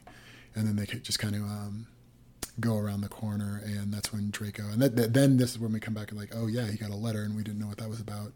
And he shows the letter so he opens up the letter from Lucius and shows it to Harry, and is it just like the one sentence? It's just like to Harry, and it just says, "I know it was you," and that was it. And what is it? Harry asks asked Draco like, "Oh, are you supposed to report back to your father like what my reaction was, and like what are you going to tell him?" He's like, "Well, I'm going to tell him you're surprised." And Harry's like, "Yeah, that's good. Tell him I was surprised," which I thought was funny because like, okay, yeah, he totally was, but. And Harry, like, without missing a beat, he's like, okay, yeah, that's a good story. Let's call it that. I love that too. That's like exactly if you learned that, like, oh yeah, I'm going to tell the cops what you say and how you react. Like, oh yeah, yeah, what are you going to tell them? Yeah, perfect. That. That's good. And then it makes it sound like it's all part of your plan. Yeah. The other thing I loved, and it's a minor beat, but I wish that this was an expletive we used here in whatever Muggle America in 2020, but like. It's Vincent, and he's like, "Hey, I don't understand, boss. Why'd we do that?" He's like, "We didn't do it, you dolt." And dolt is just the funniest word dolt. For me. I think it's British for you fucking idiot. Idiot. Dolt. Dolt's like an old word. I mean, I know I've heard it. I wish it was more commonplace now because it's fun to say. Yeah. It has the same kind of bite to it as a lot of good expletives, right? Yes. Anyway, yeah. So yeah, go ahead. Yeah, tell him I was surprised, and then like you said, we don't. This isn't from Harry's point of view, but we get the impression that like, oh yeah, Harry's just trying to lie flat out to him, and he's not loving it. Yeah, and it's interesting. I mean, I think we get a little later, like that lying is just lying, just plain lying. The concept of lying is hard for Harry, and to me, it seems like tied in with the really. At least to me, I guess strange is the wrong word, but it sticks out to me as notable, like lying and making promises, and like later we see and apologizing. There's these weird little sort of like bring your lawyer moments that seem like really important to Harry, and so it seems like that, like lying, even like if it was like morally unambiguous, it still seems like there's just the flat fact of lying is hard for him. Not like deceit or dishonesty or being bad to people, but just the fact of having to say a thing that is not true is hard for him. Yeah, and I mean, I have a similar allergy to lying, and I fortunately I've not been placed in a spot very often in my life where I have to just straight up lie to people. It was one thing in elementary school or whatever to lie to your teachers or something, but once you get to be an adult and are more responsible for your life, I've done a pretty good job of setting my life up in a way to where I don't have to lie, and I like that because lying makes me uncomfortable, so I just don't do it. And I feel like the world's a better place for it. It's one of those obvious things that people say, oh yes, lying is bad, but I lie all the time. Or they think, oh, that's not really a lie. And there's half-truths and there's that sort of stuff, and I don't have any patience for any of that shit either. Like, I feel like it's weird. Like he's very like literal about it though. Like it's not. Yeah, it's strange. Because it's not about like the underlying, like, I mean, because like the reason that lying is wrong is that it's used to further some kind of selfish end, which at least to me, like, I think like, and it's a good rule. Like if you don't have to like fuck around with it, if you just say, okay, I don't lie, but it seems like it's really just like the very literal fact of it, almost in that it's like, in conflict with the truth. That bothers him. I don't even know if it's like significant to the story, but it sticks out to me a few times because it was. And I guess what I'm thinking back to is like his like semi-fake apology before about to Snape, and that whole like when he did like the little secret snappy thing, that it was like somehow important to him that like what he said was quote technically true, and that somehow made like. The bullshit apology fine, and it was where like the technicality was important. Yeah, and like the flip side here is like, oh, even though it's like more I mean this is all kinds of fucked up and weird, but like even if it wasn't fucked up and weird, I still got the impression like it's just the technicality of lying is hard for him regardless of like the moral background to it. Yeah, no, I agree, and as far as the whole like half-truth and pretending and all this and that. Like, I think, yeah, if you want to be a good Slytherin, you got to get good at that. I don't like doing that either, but that's just me. Yeah. And I guess that's what struck me as weird is that, but like he uses it in a weaselly way too. Like, oh, it's like he can be deceptive and selfish, but if he can do it without telling a falsehood, then that somehow makes it okay. Which it doesn't. So I think I know at least one listener, Eniosh, will give me shit for bringing up Wheel of Time again, but there's this fun device there where like the magic users all take this oath that everybody knows that they've taken, that they can't speak a word that isn't true. And so it's like the one thing that they can say, no, look, yes, we're all shifty and weird magic users to you poor muggles. They don't use the word muggles, but you can at least be assured that when we tell you something flat out, we literally can't lie. Oh yeah, it's not just a regular oath; it's a magic oath. So the thing is, though, is that they are practiced at this whole thing of, well, I can say no word that isn't true, yeah. but I can still be hugely misleading. There was a great example in Sam Harris's short book called Lying, where like you could place a call to whatever Facebook's CEO office secretary, and while you're taking a tour at the White House. And be like, hey, my name is Steven Zuber. I'm calling from the White House. I'd like to speak to Mark Zuckerberg. And it's like, those are all technically true sentences, right? But it is calculated to put in an image or to put a state of the world in the listener's mind that isn't reality. And that's what I object to. Not just the, saying false things. So anyway, I like how it just ends with, we don't get the Harry's response, but Draco says, okay, hold on. People are also saying, and Harry's like, what? What are they saying, Draco? Like, he's already worn out. It's the first thing in the morning, and he's like, did a phoenix really take you to Azkaban and try and stop Bellatrix back from escaping? And then we get the line break to Neville Longbottom. Neville. And I think this is the first one where it's like, oh, damn. Well, first of all, I guess we didn't touch on Lucius's note to Harry. Yeah, well, I mean, that was kind of all there was to it, though. He just says, I know you did it. And that's kind of it. And I guess they don't even know what it is. And Harry has to pretend he doesn't know what it is either. Well, I think he's probably guessing that, the Bellatrix thing. And I think we're probably guessing that too. But what the hell is Lucius talking about? Well, I mean, at least to me, I do. Like, Lucius is saying, I know you broke Bellatrix out of, like, I know that was all you that did all that. And we have no idea how he would know. Okay, yeah, that was my read too. Like, I mean... Oh, yeah. As far as, like, what he means, like, I know it was you, that was how I took it. Yeah, but I especially, the first time through, you're sitting there like, wait, what the hell? How the hell? And, like, that's me. I'm like, why? Yeah, where you also be like, well, I guess you would say like, oh, you don't really know that, but even if like, why would he even guess? Like, why does he think he knows that? Yeah, and it seems like wildly implausible. So there's got to be like, there's something we don't know. But then also like why is he like why? Like if he knows it was Harry, why is he telling Harry that he knows? Because what does he hope to get out of it? That is exactly the question I wanted an answer to, and I put that out to the spoilers chat to see if I could get a good one, and I still haven't yet. I've got the inklings of a semi-satisfactory answer. What was that?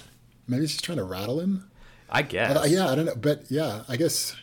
Yeah. But if he does know, yeah, it's weird because if he does know that it's Harry and broke out Bellatrix, then he would be seeing Harry as an ally now.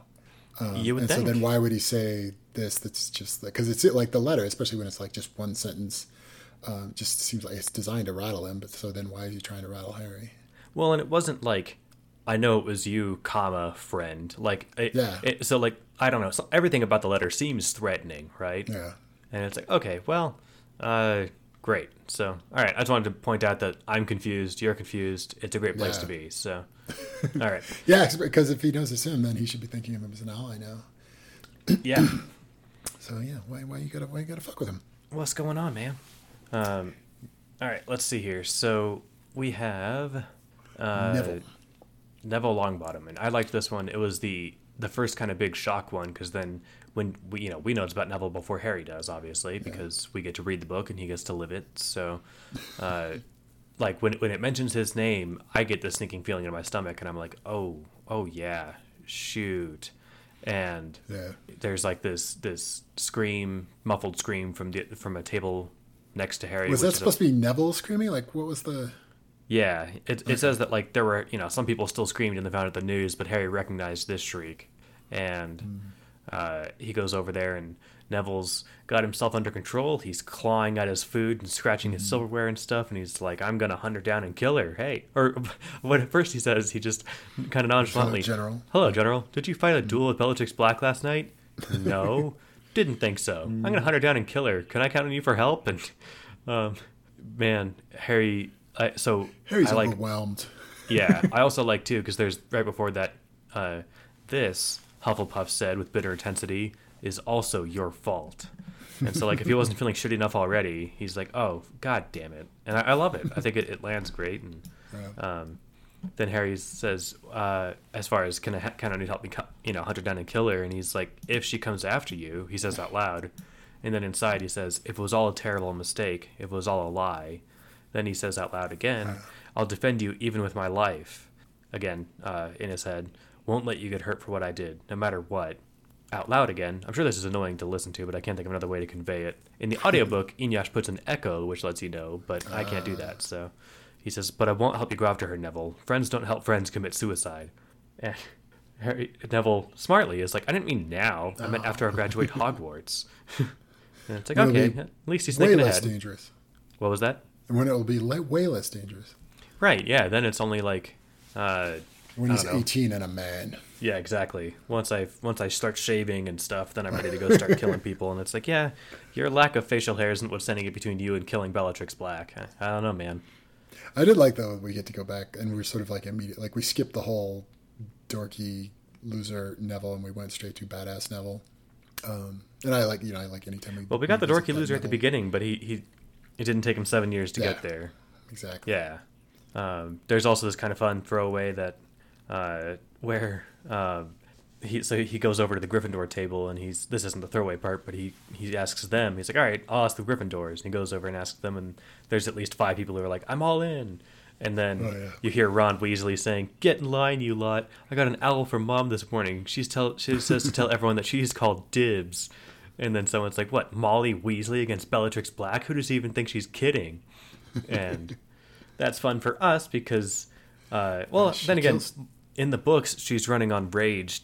Was it Bellatrix who killed one of the Weasley twins? Probably. I can't remember now. It would at least explain why Molly gets bloodlusted and kills her. Yeah. Which I am going to just stand up and say, not only biased as an identical twin, but I feel like killing off one Weasley twin was a stupid writing decision. Who was that? I think, I don't know, they're a unit, and maybe it is more tragic. Huh? That's what made it more tragic. I guess it is more tragic. Whichever Fred or Joe, whichever one of them lived, it kept them from being like all flippant, which is like their only language. But now he can't be all. I know, it's sort of like he lost a limb. Yeah, and as an identical twin, I identify with that too strongly to let that compute. So I'm just call it bad writing. But no, I like I said, I'm jokingly being biased. I think it would have been cooler for me anyway, if after whichever Weasley twin died, the other one gets up, grabs his wand and the dead brother's wand, and whatever does the equivalent of a suicide bomb into the horde of Death Eaters or something, right? Yes. But that's just me. We'll push past that because it got its own little lampshade here. So then Harry sits down. Secret note.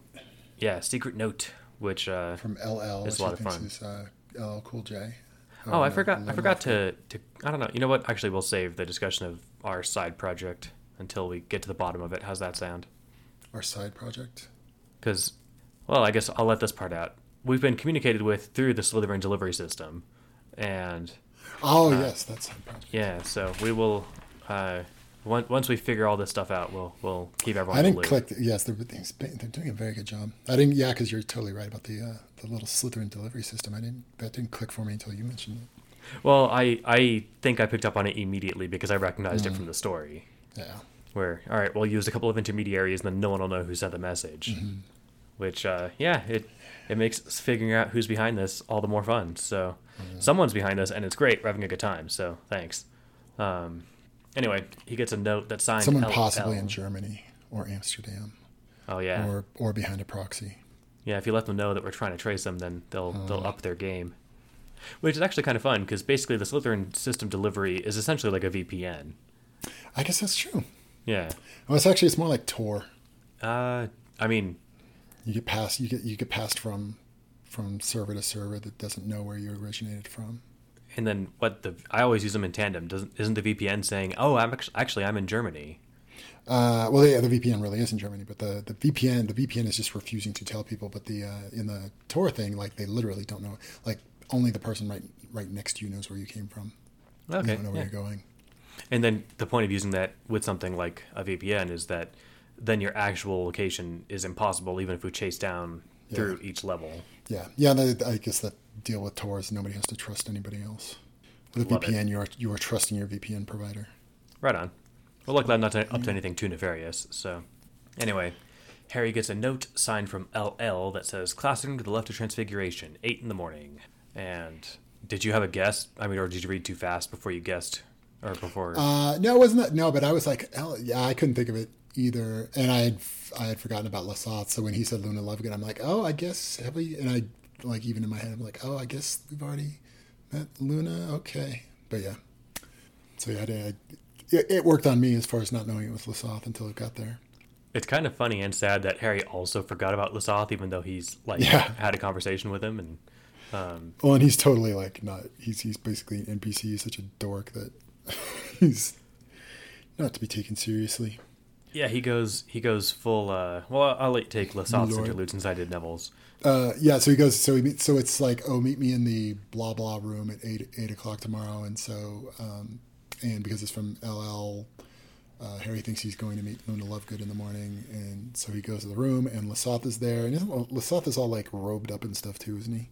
I guess, but well, like he looks like he'd been beaten up that morning and stuff. Oh, that's right. Yeah. Yeah. We didn't really get any like background as to what that was about, did we? Well, I'm assuming all the same bullies who pick on him for having Bellatrix Black as a mom probably found him that morning and said she got out. Now I'm gonna kick the shit out of you. Yeah. Because bully's gonna bully. Bully's gonna bully. So yeah, he casts a couple like quietus and blah blah, like, oh, we want to be alone charms. I'm going to interject just very briefly that it feels like Hogwarts has a bullying problem. If you can get your ass whooped so hard that even like a simple healing spell doesn't cover up all the damage. Oh, that's true. Like, what the hell is going on, right? Like, don't they have magical detection for, damage or something for students where it's like, all right, this kid got hit in the face. I'm going to send a teacher there right now or something. I don't know. Yeah, I think how much like more brutal bullies are if they know that, there's a Madame Pomfrey around. Like, well, and they're more resistant to physical damage. Legs. Right, yeah. That one where like when he rescued him, they were pretending to dangle him out that window. Yeah. If it was like 3 stories, he probably would survive. So like that might just be the kind of thing you could do if you're a bully. They can grow fingers back, can't they? Sure. Jesus. Yeah. Anyway, pushing past all of that.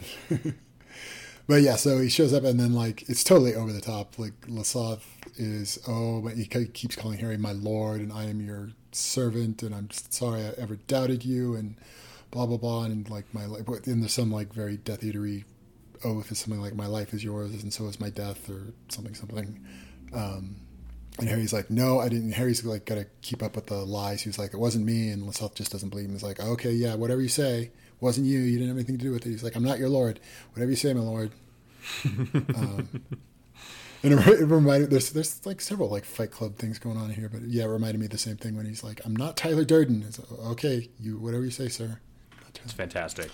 Yeah, and I mean the whole image of Lassath, and it describes him as like he's bowed so deep. I'm assuming he's had to get on hands and knees and his forehead's touching the ground, and he's just saying all this to the floor while licking the floor that Harry Potter walked in on, and said, thanks for saving my mom, and it's like, I also like in the parentheses each time Harry lies to him, it says, it was still very hard to tell an outright lie like that, and then in the next one, but it got easier each time. And I thought, so another thing is, again, it's like not important, but it sticks out for me. So after he leaves, then it's another like Harry's little internal voices that he's irritated with, but one of his internal voices says, "Yay, we completed a quest and got a minion," which was funny.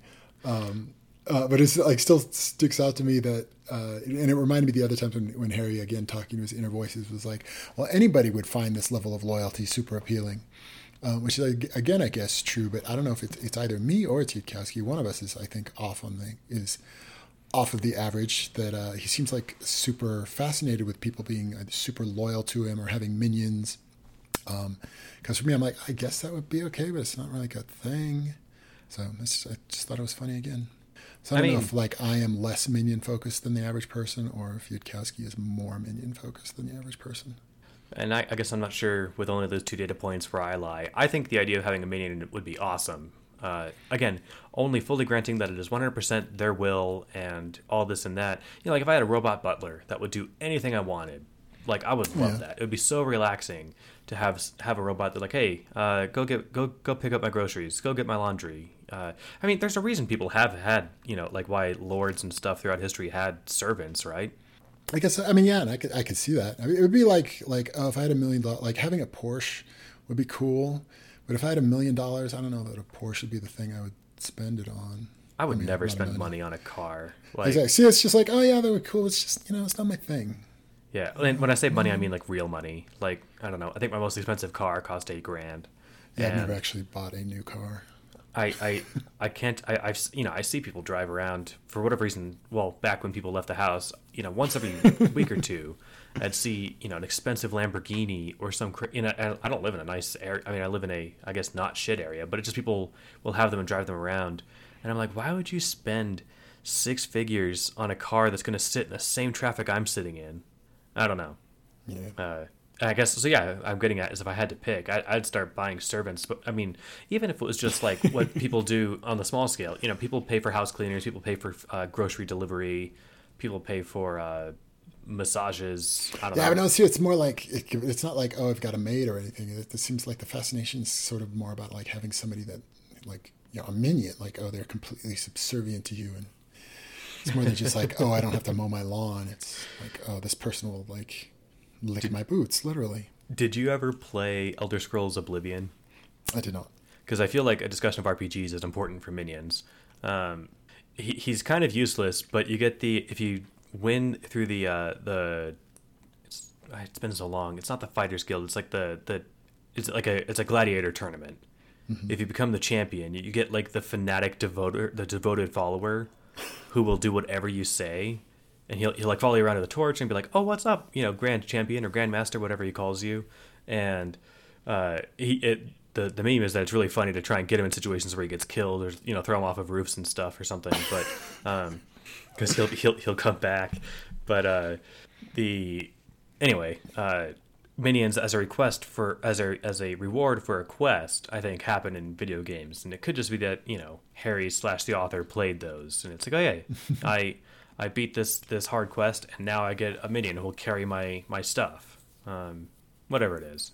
So, all right, we did Lesath. I'm gonna take Amelia Bones, which is I guess I got off fairly easy. She's hanging out with a healer who's who's finished their analysis of I think it might be the only Auror who got. Yeah, I didn't even. Yeah, somebody got fucked up by the rocker. Right.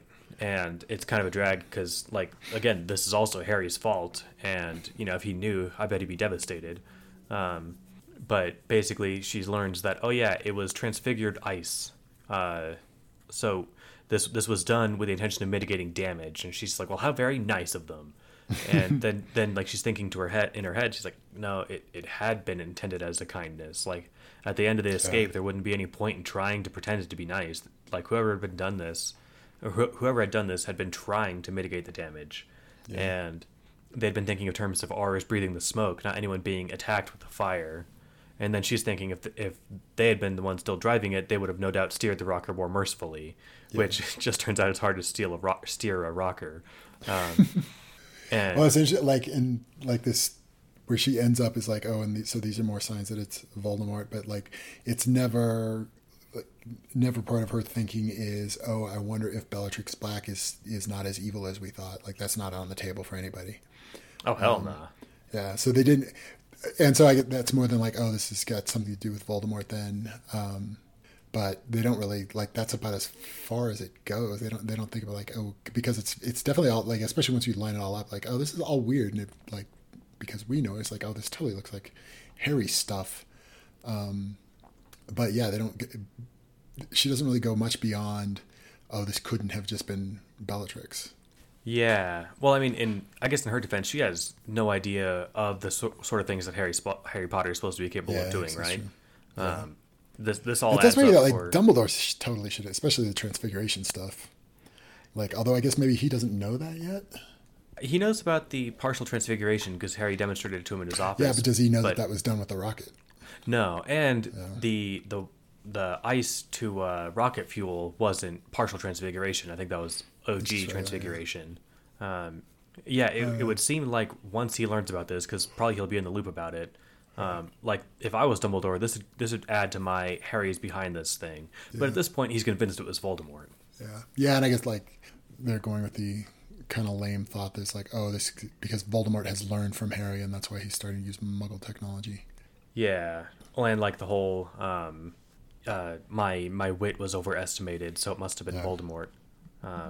Yeah. So anyway, what am I trying to say? Madame Bones kind of concludes like, okay, yeah, well, once the whatever poor captor that they brought in to, or poor hostage that they brought in to help escape her had finished her usefulness, I guess Bellatrix must have killed them, and she rode that thing out of there by herself. And then she says that, I wonder who it was and how you know who manipulated them. Well, she's saying this to herself. What story could possibly have been told? And she didn't realize until a moment later that the thought meant she was starting to believe.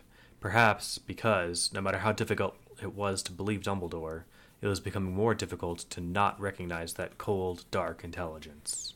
Dun, dun, dun. Yeah. I like this taking turns thing. You take Dumbledore. All right. So then we cut to, this one's pretty short too. We cut to Dumbledore goes to breakfast. And I get like, I've lost all track. There's been a lot of time turning going on, and he's only got like 3 minutes left to get to breakfast. And Flitwick stops him in the hallway. And what does he say? He said, Mr. Potter said that after he woke up, he realized how unfair had been the things he said to you after Fox screamed. Mr. Potter said that he wasn't saying anything about anything else, just apologizing for that one part. And I think that was like the entire purpose for this scene. And it just struck me as, again, like this is what I was talking about before, like lying. Like it's all very like, so he's going to apologize, but it's very like, brought his lawyer, like I'm only apologizing for this and not for the other thing, but I am apologizing. And it's all like, there's so, like, they're very like anal and, you know, like it's gonna, like there's gonna be some official accounting for this stuff later. And he's only going to apologize for like the one little thing. It just struck me as, again, just sort of really weird, kind of overly literal way of looking at things. I think he's like I agree. It's one of those like calculated apologies where like you don't say I'm sorry about last night, because then it's like, oh, they feel bad and they recognize that I'm right. Harry's explicitly saying I'm sorry about the things I said after Fox screamed at you. So he's not saying that I'm wrong. He's not saying that I'm sorry about the rest of it. He's just saying sorry about the things I said specifically in this time window, which is one of those like nice. It's like an emotionally illiterate thing to do. Like if this were like an actual real thing in real life, that is worse than not apologizing. Yeah, it's one of those apologies that you give if you're like a politician who, you know, got in trouble, or if you're a kid who got in trouble and is forced to apologize to the student you bullied or something. It's like, not bitch, that's not a real it's, apology. It's almost a I'm sorry you feel that way. Exactly. It's hilarious. Let's see. I get the next. Oh wait, I guess the fun. It just kind of adds. That one gives like the Dumbledore one anyway gives the quick like overview of how stressful Dumbledore's day has been. We don't get exactly why, but we can guess it's probably with all the shit that's going on. Yeah. But it took him 4 time turns to make it to breakfast, which means he's been crazy busy all morning. 4 times, you know, for at least a couple of times, and then he sits down 3 seconds before all the food disappears. Yeah. It's 4 times. That also means it feels like lunch to him. So. Yeah, and I bet he can just order food, but he tried to make it to breakfast, and things have been so hectic that even with 4 extra hours squeezed in, he still didn't make it. So I'll take the next 2 just because Professor Quirrell's interlude is basically one sentence. It's just Madame Pomfrey telling Harry to go fuck off. It says, no, you can't see him. You can't pester him. You may not ask him one little question. He is in bed and is to do nothing for at least 3 days. So, at some point, Harry tried to go talk to Professor Quirrell and was kicked out of there. Then we get Professor McGonagall's aftermath, which is this night. It's 5 short sentences, but it's she was heading to the infirmary, and Harry Potter was leaving it, and they pass each other. And he gives her like this look that isn't like angry, it wasn't sad. It's just like he's looking at her just to make it clear that he wasn't not looking at her. And then she kind of doesn't have time to figure out what sort of look to give him. And what I like about this is like weird.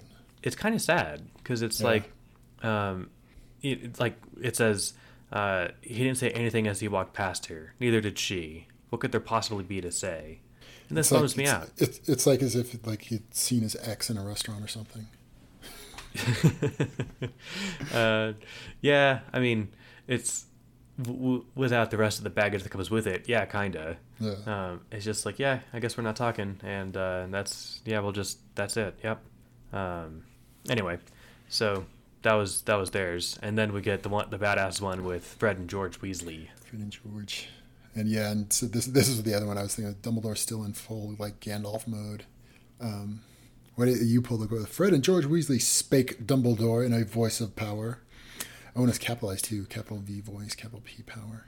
I love it so much. Yeah. I don't know, like spake. I'm pretty sure isn't real English. Although no, it's old English. Yeah, because I mean, Google also doesn't call that out as misspelled. But I've literally never heard the word outside of this. It is clearly something Dumbledore picked up a century ago.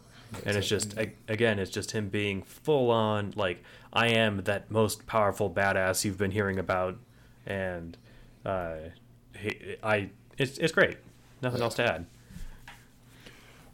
But yeah, so but what Dumbledore is basically like, he is and they're all freaked out because he's like still dressed up in all black and intimidating, and like he snuck up on them, practically, and so they're like, oh shit. But he's like, his whole point for this conversation is to let them know, because he knows that they are these sneaky ones, and that if Harry was going to try to sneak off of campus, it would probably involve them. And so he's just kind of gone to them and said, like, you need, like, Harry's life is in danger, and you really, really, really need to not help him ever leave the grounds because he will get killed. But that, like, the line that I pulled from it that I liked, he said, because he's basically like, I'm as Gryffindor as you, and he says, I know that there are higher rules than rules. So he's like, yeah, so he sympathizes with their getting in trouble vibe, but he's like, yeah, I know I know you are those guys, and I don't even disapprove of you being those guys, but you can't do this one thing. And so he's just kind of, and they're even like, oh, okay. And he's like, no, don't just say, oh, okay, because I'm spaking at you in a voice of power. Don't believe that's the correct use of that word, but and so I mean that was basically the point of this little interchange was, and then we do another one that was like, oh, they look at each other and they have the twin power of both thinking the same thing, and so they like figure out that, like, oh, because Bellatrix black, but yeah, we're just sort of like tying up that loose end of, okay, Fred and George are on board now. Yeah, it also, like, Dumbledore gets to do that thing where he gets to tell he gets to deliver the message with a semi-falsehood. They guess it's Bellatrix Black, and he says, you may safely assume that it is at least that bad. Which he's not saying correct, because Bellatrix. He's saying, yep, it's at least as bad as that. Which is, it's not even calculated lie. It's just he doesn't want to full-on, obviously, tell them what he believes to be going on. I also just love, I stop if I start reading the whole thing. But I love basically everything that he says, because it's in high Gandalf speak. And listen to me, sons of Weasley. I beg you to listen. You know I am as Gryffindor as yourselves, that I too know there are higher rules than rules. But this, Fred and George, this is the one thing of most terrible importance. There must be no exception this time, small or great. If you help Harry Potter to leave Hogwarts, he may die. Does he send you on a mission? You may go. Does he ask you to bring him items? You may help. But if he asks you to smuggle out his own person, or if he asks you to smuggle out his own person out of Hogwarts, you must refuse. Do you understand? And then when they were like, they immediately answer yes. Then he says, no, you're not answering without thinking. If he asks you to tell him the way, you must refuse. I will not ask you to report him, for that I know you would never do, but beg him on my behalf to go to me if it is of such great importance, and I will guard him as he walks.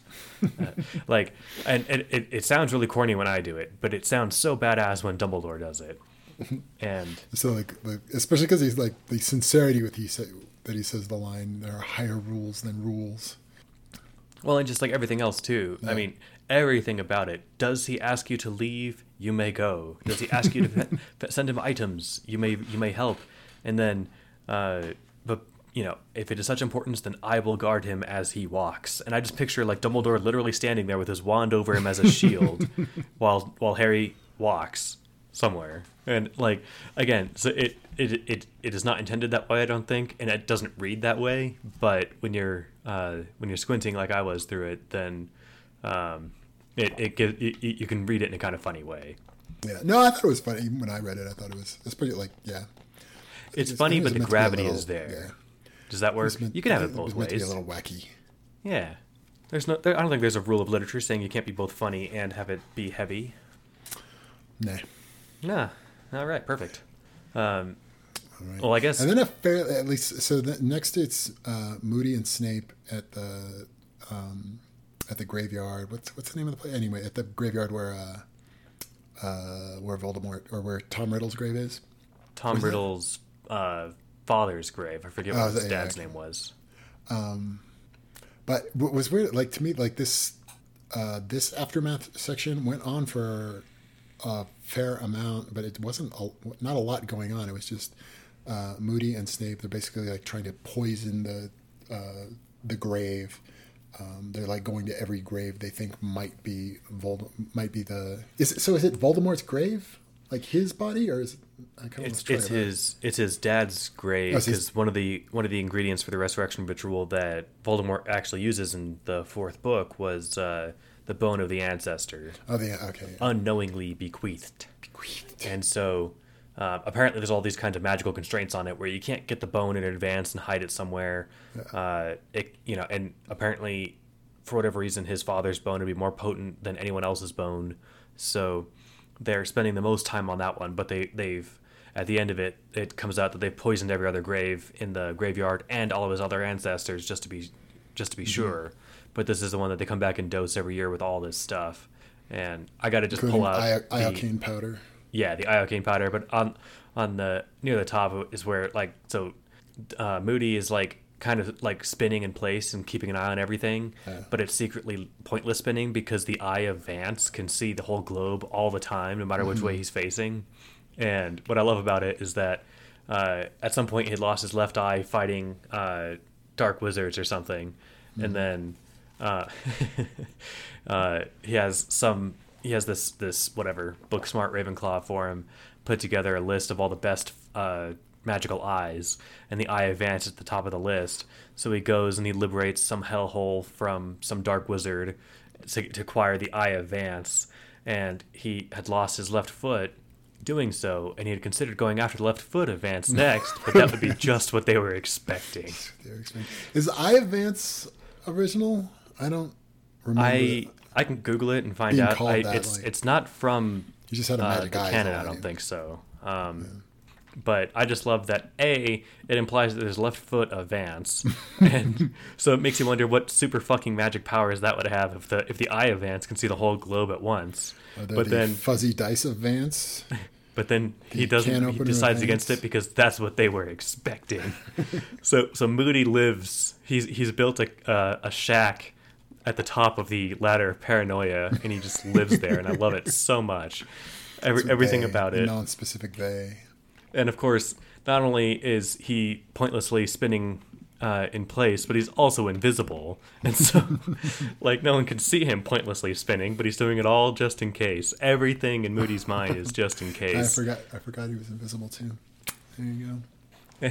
And like, even at the end of it, he's like, so then I also like this too. It's like Moody had once worked out how long it had taken him, in retrospect, to achieve what he now considered to be a decent level of caution, and weighed up how much experience it had taken him to get good instead of lucky. And he'd begun to suspect that most people died before they got there. And he expressed that thought to his Ravenclaw friend, Lyle, who had done some ciphering and figuring, and told him that typical dark wizard hunters would die, on average, 8.5 times along the way to becoming paranoid. This explained a great deal, assuming Lyle wasn't lying. Everything in Mad Eye's mind is, and if you ever get bored at work and like are just, or any regular life conversation having with somebody, just like add in your head, be like, oh, that's what they want me to think, and oh, that okay, they're trying to trick me, and you do it for 5 minutes, and I can't do it for 30 seconds without cracking up, but it is just the funniest like frame to live in. But of course, Moody is doing it because he's been chasing dark wizards for a century, and this level of paranoia served him well, and he's a perfect character. I love everything about him, but I just think like living like that and being like, I mean, just going through the drive-through. Okay, that'll be $6.99. Oh, that's what she wants me to think. You gotta like Moody's a prepper. Oh hell yeah. I mean, yeah, his ladder at the top of his cabin at the top of the ladder of paranoia is really just a decoy, and his other one's somewhere else. That's right. He works at InfoWars. The other thing, and Snape is like all of the silly things he's poisoning the Grey with, but then the one he's got a potion of LSD that he's poisoning with, and I like that like describe like LSD is just this mysterious Muggle thing that he knows nothing about, and he says like, and I was told that somebody who you can't explain it to somebody who has never experienced it, and I've never even experienced it, but I got a bottle of it, and I just like the idea that he has like a bottle of LSD, so he's got like a vial full of enough LSD to dose all of England. Yeah. Which would be sort of like the wizard scale of doing it. It's like, well, I don't know, like how about like a pint? Let's do a pint of LSD. Yeah, it says that a conversation that he had yesterday put him in mind of Muggle things. Where the hell did he get a bottle of LSD in a day? For those outside the loop, LSD is typically consumed in the tens of micrograms, which are thousands of grams, and maybe hundreds of micrograms, but it's 150 micrograms, 200. So it's whatever. My point is that it's consumed in quantities so vanishingly small that it's basically impossible to detect. I suppose it could be like a diluted. I guess there's apparently a thing called a $5 beer. Was what it used to be called back in like I guess this is like from the 60s or 70s when a tab of acid was like $5. But that's I hear what they still about cost. Oh yeah, I don't know. It's been a while. Of course, $5 goes further, in the 60s than it does now. So now they're cheaper. But I guess they call it a $5 beer because it was the quote gag to slip a tab of acid into somebody's beer. And that would be so fucked up. Can you imagine being on like a 12-hour acid trip against your will? That would be a complete nightmare. Half the time it's a drag, even when you start the morning on purpose. Of course, speaking hypothetically, because we're both, God-fearing, country-loving patriots who don't use drugs, but if we were... it's like a statute of limitations. I dropped acid in like the 80s, so I'm not going to be in trouble for that. Yeah, me too. You dropped acid in the 80s?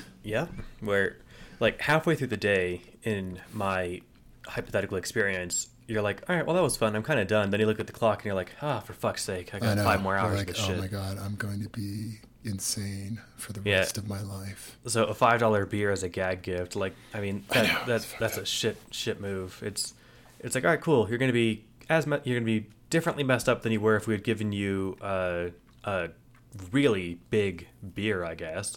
And it's going to last for the next half a day. All right, see you tomorrow. I know. You're like, I'm done. I want to come down now. Oh. Yeah. There's leprechauns in the tree. Anyway. It's like 3 a.m. Can't get to sleep, and there's leprechauns in the tree. Tell me about it. So there's angry leprechauns. There's this long kind of back and forth about like, all right, what's in the bottles and why can't we move the bones? And he explains that like it has to be taken during the ritual and not before for, I guess, lucky reasons. And then, of course, so one of the flasks is iocane powder, which is a reference to Princess Diaries. Wait, Princess Bride, excuse me. No, just leave it there. No, I think if somebody doesn't get it, they just fuck them. Like, Fair enough. That's a cultural totem. That's a universal. I forgot. I wanted to call it Ball's stupefaction.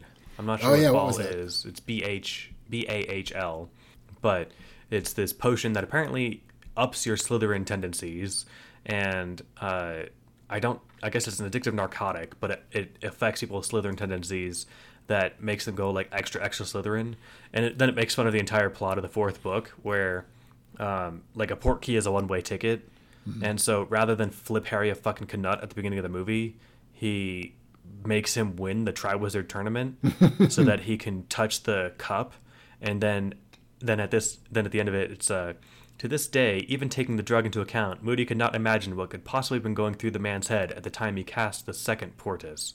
So, like, why have the cup also take them back? Is the other funny part. But then there's this whole thing where Moody's like, wait, hold on.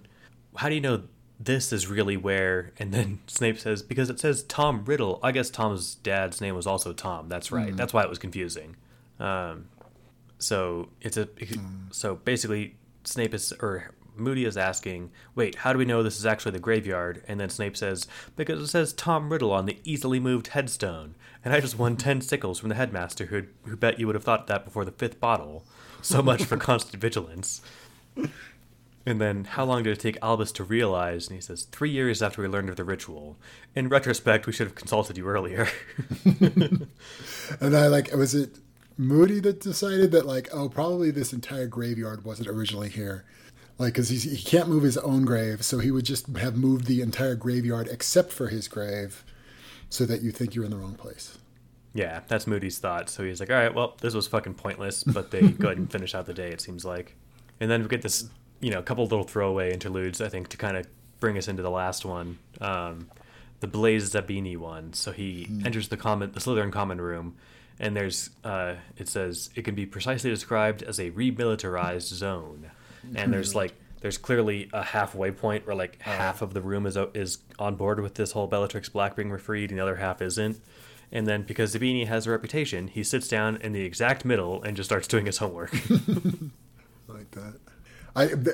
The bringing up Zabini though is like, I'm like, oh yeah, we got all these like little loose ends going on, because there's still that whole when he was like obliviated by Sith Kermit in the hallway. Because that one was like totally dropped in as a very obvious something is going on, because here's this character you've never heard before and he's fucking with people's brains. That was just sort of like dropped and completely walked away from. We're like, oh yeah, that one's still going on, and that seems like forever ago. Yeah, it does. That would have been after the Christmas battle, and I Sith Kermit. That's going to be my favorite thing forever. And then we get the most interesting aftermath, which is Daphne actually I don't even and remember Tracy how Davis. it's described anymore. I've just turned it into Sith Kermit in my head, but no, that's good. My only theory on this is that Sith Kermit and Santa Claus are the same person. So Okay, that's about all I got. I can dig it. We'll put that on the list that I'm forgetting to keep. And also, I'm not entirely sure that Santa Claus isn't just actually Santa Claus, because that would be funny. Yeah, I think you put in the notes that you're only 80% sure Santa Claus isn't really Santa. This is just really Santa Claus. But I wasn't being clever. I said it's Santa Claus. Like, what? Yeah, I signed my name to it, man. Why is everyone doing plots? I put my name on the letter. Santa Claus doesn't trust Dumbledore. Right. All right. So then, and this one is just clearly, at least to my mind, unless someone can tell me that I'm missing something, just a throwaway to make it funny, where it's like, all right, this is saying that not everyone's life has been altered by this whatsoever, and it's Daphne Greengrass and Tracy Davis, and it's like, you do anything interesting today? Nope. Nah. The only thing I thought was like, oh, maybe these are like, actual people that got like a cameo in the book, but Daphne Greengrass is just way too Hogwarts a name. They're both OG Hogwarts attendees. Are they really? Yeah. That's weird. Like these random names get dropped. I'll double check on Tracy Davis, but so they're both first year. I think I forget what house they're in. But wait, Greengrass. That would be, I don't know. Who knows? Who cares? We'll figure it out, I'm sure, if it's important. Anyway, Aftermath, Harry Potter. Can you believe we're only halfway through this chapter? So this is like the super long. This is really just like its own chapter, really. But it was a weird. So like Harry's like wandering up to the top of the castle to just be alone, and it's this very sort of like emo, like looking out at the sunset and a tortured metaphor about the forest and the trees. But like the whole vibe to the whole thing, it was very Star Wars to me, like the end of a Star Wars movie where everything's just like there's the flute playing and like staring off at a pretty sunset while he ruminates. But it's actually very sort of like navel gazy. Do you want to expand on that for those of us who have no idea what you're talking about?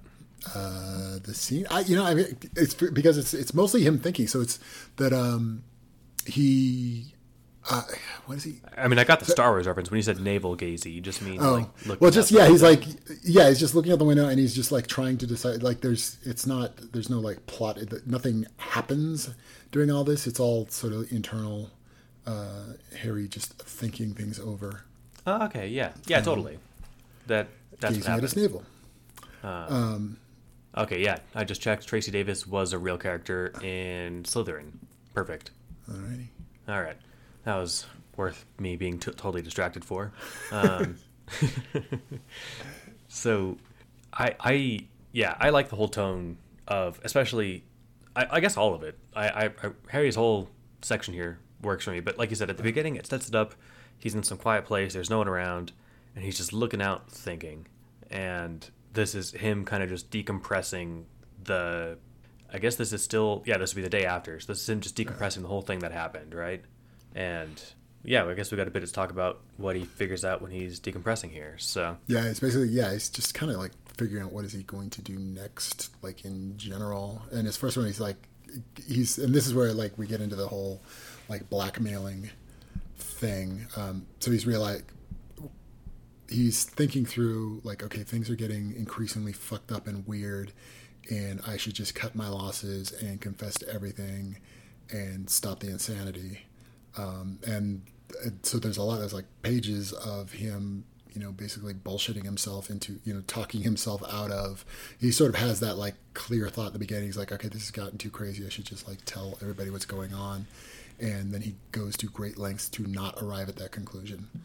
But he does think about like, then he gets into that, it's not really a metaphor so much, but like, he talks about like the blackmailers will get you to do one small bad thing and then get you to do increasingly worse things to cover up for the last bad thing. And that's what's going on with him. And he doesn't put that in terms of Quirrell doing it to him, but that's like the conclusion you quickly get to is like, this is like Quirrell's been like driving you down this path the whole time to get you to do, dumber and dumber shit. And get, like, increasingly bad judgment about what he's doing. Just dancing around that thought too. Like he doesn't articulate that to himself, but that I think is clearly what he's thinking about. Yeah, and he's trying very hard to come out like he's working backwards from I don't want to tell anybody anything, and then it's like trying to figure out how he can make it okay with that. And it's sort of like what he lands on is, if I say anything, then Quirrell's going to go to Azkaban, and like that's not. So okay, that can't happen. So that's a good enough reason for me not to do any of this. And I mean, as far as reasons go, that's not the worst reason in the world because he doesn't want Professor Quirrell to die. Yeah. But as far as like you mentioned, he's got his decision of like I really don't want to tell anybody, and then he's trying to think of how can I rationalize this.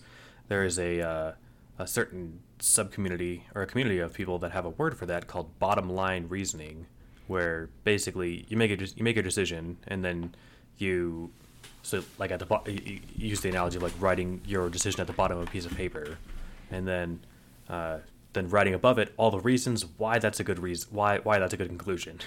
Mm-hmm. Rather than listing out the reasons first and then deciding what to do, you just like, all right, well, I don't want to do this, or I want to do this, and then you just rationalize the whole way through. So, like, if you started with the conclusion that Harry is a likable, good protagonist character, then anybody that read the first 5 chapters and thought he was kind of an arrogant dick must just be stupid.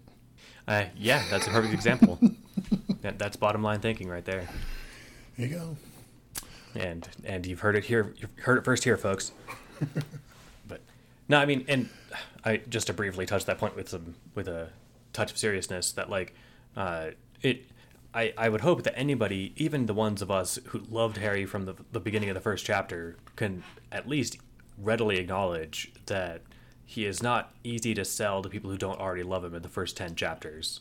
Like, Yeah, and I mean, yeah, and it's I weird because I like haven't met many people acknowledging that, and I like for my so it's a legit shortcoming of the book that it's not a, it's not a death sentence to the book, but yeah, I mean it's not going to be a perfect book, and so it's going to have shortcomings. But like it seems like that's like, oh, it's one of these other people that's saying that they don't like Harry. It's like, well, there's a reason that keeps being a recurring theme, maybe because it's actually a thing. Yeah, and didn't like you said like somebody wrote a different version of the first 5 chapters. yeah. That should be a hint. You what? That should be a hint. Well, I think it was also because they have a distinctly different tone. So like they don't change how Harry is or who he is. Yeah. It's just like it does more of the like laying stuff out. Like it shows them going down to get his money. It shows his mom dropping him off at Diagon Alley and like has this thing where she can't see the leaky cauldron. It's not so much like a retcon to make it like more palatable, although it might be. It's also, I think, just a way to make it feel more like the rest of the book. Yeah, I think. I mean, if you get bored and want to reread the first couple chapters, you'd be like, "Oh yeah, the later book is written way better. Like the author just got better at this." Yeah, and I think like because what I had heard the most was like, oh well, I mean, yes, he's an arrogant dick. I mean, he's supposed to be that, and he changes later, and those are all valid. But there's and it is like just an opinion or a like where do you think the right place is to land on a spectrum, but you have to sort of like people have to trust that you don't need to like a character either right away or at all in the beginning, but you have to sort of like trust the story that okay, this is going to go someplace that people are going to be interested in reading, or like okay, not likable now but will be likable, or somebody will be likable. And I think in the beginning like it's not done, there isn't enough of a hint that like don't worry, this is going a place that you're going to like. You're kind of like, oh, is this just like, oh, maybe this guy's just an asshole, like maybe I'm just reading a book written by an asshole. I think that's a totally legitimate concern and probably a not uncommon takeaway. Yeah, well, it sounds like it's a very common takeaway, and that, like and so it's like it's like just I mean, it's not a death sentence to the book or anything, but yeah, I mean, it's and I think and actually probably too bad because it is a really weak beginning that it comes out of slowly, and so probably a lot of people get turned off by that right away. And that's the thing. I think. I mean, it's not it's a legitimate thing for people to get turned off by. But luckily, you were committed to keeping going. Committed. So, yeah, and honestly, if I just sent you this book, I don't know if you'd have kept going. I'm like liking that we're like having gone through that. Now I'm liking the book just as a liking the book, but like, and then this whole process is fun. But yeah, I don't know if it was like if somebody had just like recommended it to me and I were reading it, I'm not sure where I would have like. So yeah, it wouldn't be at all unlikely to be like, oh, just fuck this guy, he's an asshole. I guess it depends. The other thing though is like as we were reading it very slowly, so it took like we went through that asshole period over a period of weeks, which if you were just reading it would have just been an hour or two of reading, and so you could have just like powered through that. That's a good point. So, yeah. Anyway, so Harry's thinking about how he's, he doesn't mind being like, he likes Hogwarts just fine, but like the idea of being told, and now you can't leave. He's like, well, I wasn't planning on it, but now that I can't, like, kind of fuck that. But then he's thinking about, the scarcity effects, and he has the great example from Robert Cialdini's book Influence, Science and Practice about phosphate detergents, which I won't rehash because it'd take me 90 seconds to read. But people, short version, people go stupid in the head when you tell them you can't have. I mean, hell, look at the store now and try and buy Lysol wipes, right? Mm-hmm. When people are told, or even they suspect that this will be hard to get soon, they're like, well, now I need a bunch. And granted, there's legitimate reason to want Lysol wipes now where there wasn't one to have phosphate detergents. And if memory serves me, I think that was a county in Florida, but maybe it just sounds like a Florida thing. In any case, so Harry reasons / rationalizes that the reason that he's not coming forward about this is that it's not just his life that's at stake. It's Professor Quirrell would die. I also really like this line too, where he says it wasn't just Harry's freedom at stake. The headmaster of Hogwarts, the chief warlock of the Wizengamot, the supreme mugwump of the International Confederation of Wizards, was quietly sounding the alarm. a false alarm which Harry had triggered. And so, like, he's seeing the magnitude, and he's like, okay, I didn't realize that people would think that this is the beginning of a fucking war. Yeah. And I had seen, like, when he does that whole thing about, like, grass is always greener. He had some rationalisty name for it. Scarcity effects isn't a rationalist term for it. That's the psychological, that's the term in the literature, or like in social psychology. Yeah, I'm lumping anything with the word bias or effect, or those are all you people. If you say so. A lot of the stuff came out before. It's like Mad Libs. It's like insert noun here, bias. Yeah, fair enough. We didn't invent biases. We just like them. Give you shit. No, you invented the fascination with it. How this read to me, I don't know if like the intent at all, but is that like Harry is so just overwhelmed and drained, like he's like this shit is just too much for him, that he's like retreating into his safe little neurotic habits of mansplaining shit to himself, of like, because that like is comforting to him. So he's talking to himself about scarcity effects, and then he like goes through the whole like Milgram experiment thing, and that these are sort of like these are soothing things to Harry because they like help him make sense of his world. Yeah, it's and then like he also like when uses he's them to in. like kind of navigate what he wants to do, but that like he needs to like restore these little bits of certainty into his universe. Yeah, when he's in duress, he looks back on all like the science / cognitive science that he knows. Yeah, and I think we've seen him do this before. Yeah, and it's both like it helps him like understand like as a practical thing, like understand what's going on with him, but it's also, I think, just like that behavior is comforting to him because it makes him feel like he's got a handle on things. I totally agree. It's a brief aside, and it's getting late, but I'll be brief. I think it was the second chapter where I think it's the worst line in the book, when he sees McGonagall turn into a cat, and he starts spewing about faster than light signaling and quantum Hamiltonian. So, like, I think, like I said back when we did that, I think the charitable reading of that whole spiel of his is him freaking out and then trying to make sense of it and prove to himself that he's not an idiot. Yeah. So he's like, okay, hold on, I understand all these things, and I'm freaked out, and okay, I'm just trying to put all these things together in my box of how I understand the world to work, but now I see that world contains magic, and nothing makes sense, and there are no rules, and oh my god. Yeah. So, like, that whole panic is what caused him to word vomit all that stuff. And I think, and that same, like, just kind of freaked out need for stability is, I think, how he, like, started in his whole... his much longer speech to himself about the Milgram experiment, and that's where, but it sort of like then morphs into like the actual content of what he thinks about that is then how he sort of digests what's going on and what he decides to do. Yeah. So like starts out as just sort of like the nervous tick, but then turns into like, you know, how he actually makes a decision. Yeah, it kind of grounds him, and then he's like, all right, now that I've calmed myself down, it's like his version of taking a deep breath and counting to 10 or something, right? Yeah. But it's a more useful version of that. There was another part that I really liked, that I'm surprised he didn't grab the quote for. I don't see it in the notes anyway, where it's like, he's thinking, okay, well, we should have remembered our. Oh wait, I come back from lunch. Yeah, but I did pull that. Yeah, because he was like, oh, and I just wish he's just sort of like idly beating himself up that he's like, oh, I had the great line about, but I promised Hermione I'd come back from lunch and I never used it. Like he was in an action movie and he forgot his buzzword line. I think this is like, again, part of him processing and decompressing his trauma of like, oh man, remember when this was an action movie? I should have totally fucking said that. That'd have been so good. And now I'll never get a chance to say it again because now I'll feel like I'm forcing myself to say it. And then he's like, and why did we decide to do that again? Before going to Azkaban, and then his Hufflepuff size says, God, that was hard to say. My working hypothesis is that you're stupid. And then Harry thinks back to it. That is not a useful fault analysis. And then Hufflepuff says, oh, if you want a little more detail, the defense professor of Hogwarts is all like, let's go get Bellatrix Black out of Azkaban. And you were like, okay. Mm-hmm.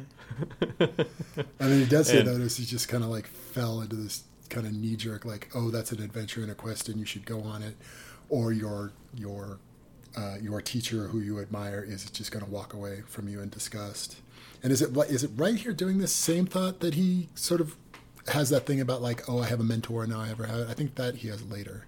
I think he has the mentor thing in this section. Or Yeah, it's in this it's section, but this I part think of the it's maybe book. he has some other thoughts first. I don't think they go Yeah, back it's immediately further to down a little bit, Yeah. but I liked his summary of like, well, Quirrell was like, let's go do this, and you're like, Hordor, okay, and like that was, I mean, yeah, from a bird's eye view, that's what it looked like, and that's kind of what we called him out on, and he's not above realizing that in Yeah, he hindsight, does, which and he is does get a little. He gets a actually day a little late. like seriously introspective about it to figure out like what was he doing. I mean, it does bother me from the like, oh, I wasn't very rational during that point, but he does at least. It's sort of like kind of in a humble way, go like, oh, really? You just did that because it seemed like the thing to do. Yeah, absolutely. Yeah. And it's like you said, he has like this I don't know what you call it. This is all thinking inside his head, but he's like, no, why did I do it really? Because I'd been too embarrassed to pull out a piece of paper and start calculating expected utilities. Like I was too worried that if I'd stopped or hesitated to answer too quickly, that Quirrell would stop respecting me. And then he's back in his like story mode thinking. He's thinking that somewhere deep inside him, that if your mysterious teacher offered you the first mission, the first chance, the call to adventure, and you said no, then your mysterious teacher walks away from you in disgust, and he never got another chance to be a hero. And he's like, yeah, that had been it. In retrospect, that was it. He had gone and started thinking his life had a plot, and that this was a plot twist, and as opposed to, say, here's a proposal to break Bellatrix Black out of Azkaban. And he's just like, oh yeah, no, story. And that's how he observed his thoughts when it was amping up to it. Yeah. He's like, all right, a dungeon to pierce, a maiden to rescue. And he's not Or thinking... yeah, when he thought that he's like, oh, you want me to join your secret society to overthrow the evil government I'm in? Like he immediately thought it was like some kind of cool adventure story. And yeah, he was like exactly. disappointed that it wasn't. But then it kind of was, so that's cool. Yeah, so that was his whole real reasoning, was that, no, I was thinking my life was a story, and I don't want my mentor to think I was being a wimp or, being not heroic by deliberating, because that's not what, you do when you're presented with a quest. You don't sit there and, well, hold on, let me think of all the fallout. You just like, no, you do the thing, man. Do the thing. And then later, then he doesn't like tie it in. He more thinks about it in terms of why is he sad, but he does articulate like how much it's about Quirrell. It's not just the adventure. It's about he was like wanting the approval of Quirrell, or really just wanting Quirrell around.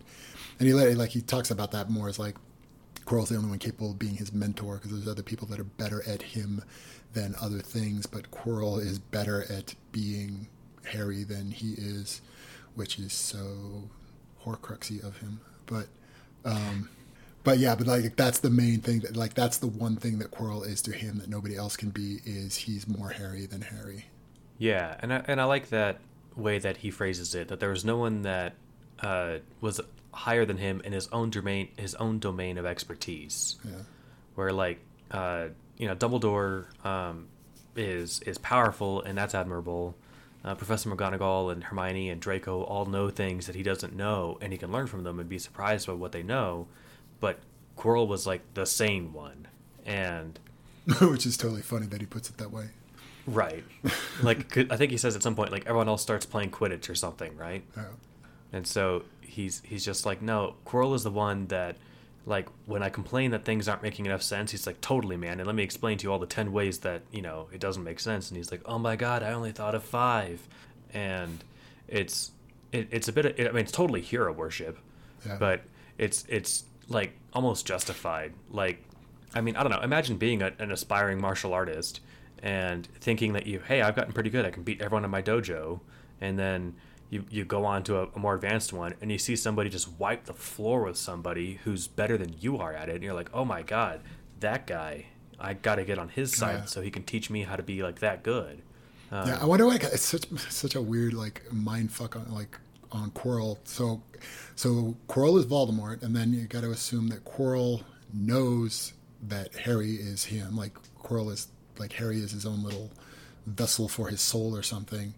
So he knows that if Quirrell knows that Harry is him and that they're basically the same person, then he knows exactly how to fuck with Harry's head, because it's his own head.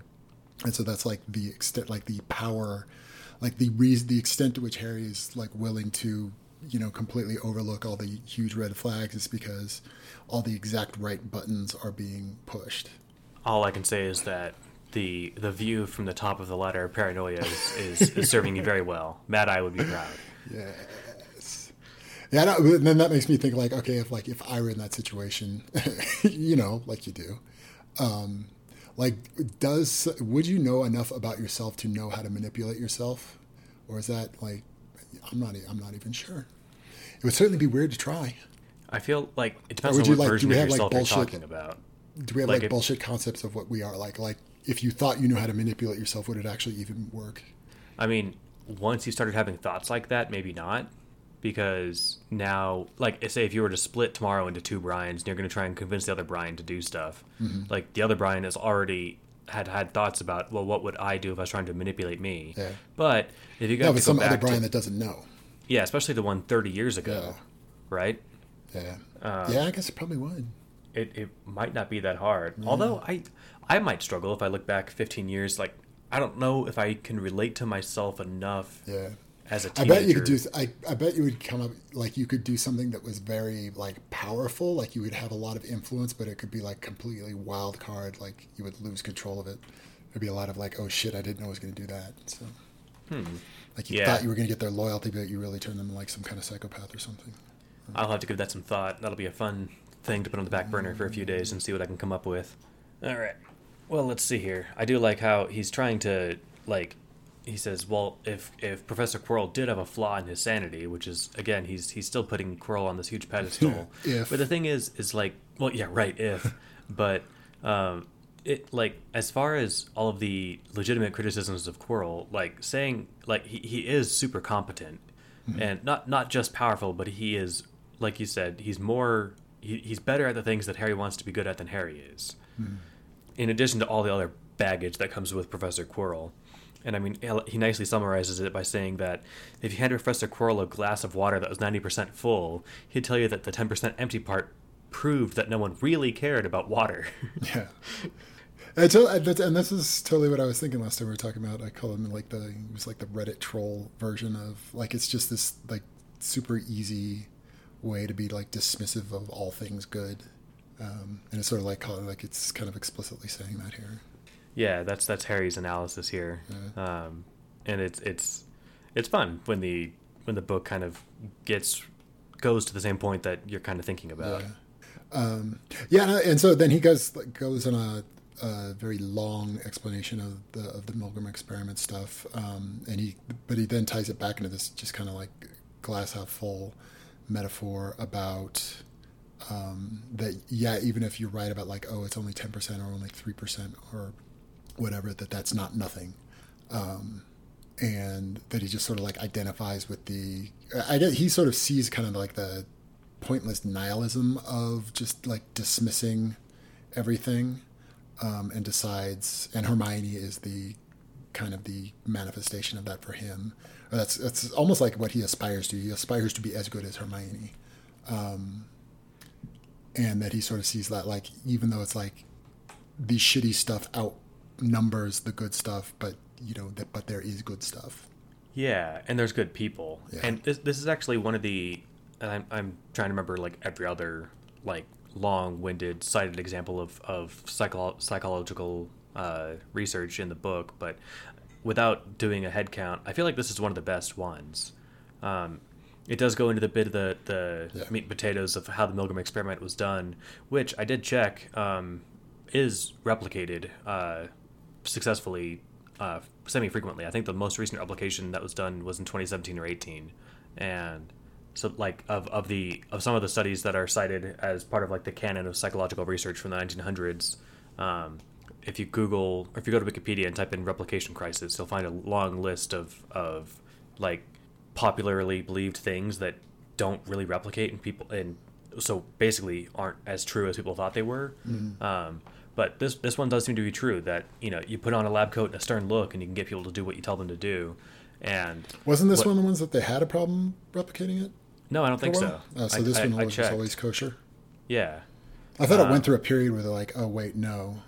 I could be wrong. Maybe. I didn't do a full, like, autopsy on the history of it, but I did look at just the I did Google Milgram replication crisis, and then read up on the replication crisis Wikipedia page and did a Control F for Milgram, and nothing came up.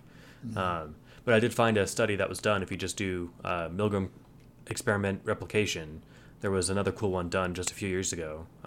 Which everyone, if I'm wrong, tell me. I'm not attached to the fact of this being true. Something like this is true. Like there is an effect where an authority with a capital A tells you to do something, you are very inclined to do it. Yeah. And the conclusion he comes to from this doesn't really rely on whether or not this specific experiment was true. Exactly. Because all he takes from it is good people can do shitty stuff, and that's okay. And there are some good people that will rise above it. And what I love about it too is because this is a part that I remember from reading about the Milgram experiment back in the day, was that like when the participants would say no, I might have actually seen videos of people hesitating to do this, like the old grainy black and white videos, and when they're saying I'm not sure if I should keep going, and then the lab coat guy is, the experiment requires that you continue, they get nervous, they laugh, they shake. And what I love about that imagery is that then he remembers Hermione saying, no, I'm not going to shoot a student. And she was doing the same thing. Yeah. This was clearly a long con that I just love the tie back to, where Hermione has the exact same physiological reactions to saying no to an authority. She stammers, she shakes for a minute, and then she's like, no, I'm not doing it. Yeah. And I like that scene in the beginning is very, like, it's so definitely the same phenomenon, but it wasn't put in that, it wasn't framed that way. I've used that phrase too much today, but that, like, we weren't being fed that as like an example of the Milgram experiment, but it totally was. And now we get to see like how that, and so then we get this like in our face thing about it being called that these last 10 chapters. But then we get to see like, oh, like this has been part of the story the whole time. Yeah. I think the part that, like, I think it had this name, like, so Harry thinks about, like, it's not about the experiment itself, which if you go check the Wikipedia page for Stanford Prison Experiment, or check out the Skeptoid post on it, skeptoid.com, and then search there for Stanford Prison Experiment, you'll see that it's the most garbage, bullshit, pseudoscientific thing that ever made it to paper. So the point isn't that that Harry draws from this and of Azkaban in the story isn't because, like, oh look, it's like how the Stanford Prison Experiment. It's the other side of it. It's like, wait, how did society allow this to happen? Yeah. What is going on with the world where these sorts of things happen? Not just, again, the experiment is the metaphor for it, but it's like, why is the world full of evil and full of good people? Is Quirrell right? Are there not good people, and that's why the world has evil in it? Yeah. And I think like that was the kind of the salient part of why the Stanford Prison Experiment was relevant, because it was, again, that like, oh, people that are otherwise good can become shitty easily, and it kind of like, and he could have used, like, we could have swapped these around, and he could be thinking right now about the Stanford Prison Experiment and that part of it, and it would be okay that the experiment was bullshit, because like the part that he's paying attention to is like sort of just easily, I mean, that's a true, you don't need like experimental verification that good people do shitty stuff. Yeah, and it says something about, I guess, at least the interpretation that we got of this in the story, that like the guards at Azkaban didn't love their jobs. They weren't there kicking prisoners and splashing them with water and being dicks. Like, they hated being there. They're there for the double pay, and they needed the money, Yeah. Or might have been triple pay, I forget. But whatever it is, it's a lot. So, like, they were just there because it was a job. That said, it's hard to imagine, like, Hermione would never take a job as prison guard at Azkaban, right? Yeah. So they're not the most morally upstanding people that the Wizarding world has to offer, but they're just regular people just doing regular stuff. The whole Zimbardo, the guy behind the Stanford Prison Experiment, like, his whole thing was proving that bad environments makes people bad, and that's a big red flag to anybody when you hear that somebody has spent their entire professional career trying to prove one thing, because it seems to imply that they're doing bottom line reasoning, right? Yeah. Where Zimbardo wrote, bad environments make bad people, And now he's just trying to prove that. Rather than looking at the world and seeing what happens, he's trying to prove his conclusion. And that's science backwards. Including social science, which is squishier than real science. I say that as somebody with a psychology degree. That like it's and that's I'm not flexing my degree, but I'm saying that like I can say that this is not hard science. But it doesn't matter. As not hard as it is, you can still do it really shitty. And Zimbardo's a really shitty social and psychological scientist. It was a joke I heard that if the area of study has to have the word science in it, that's how you know it's not science. Computer science? Computer science, social science, cognitive science. What are the other sciences? They're all this. I mean, but like there's physics and chemistry and astronomy. I don't know. Evolutionary science sounds like a science. But no, see, that one's totally like evolutionary. That's very like squishy. I'm thinking like evolutionary, not like the theory of evolution, but. Well, we'll leave that as an aside. It's running too late for us. It's just a snarky little to think of every blah, blah. thing with the word science in it, but that is a funny thing, and I'll consider that as well. Christian Science, trolling. Nailed it.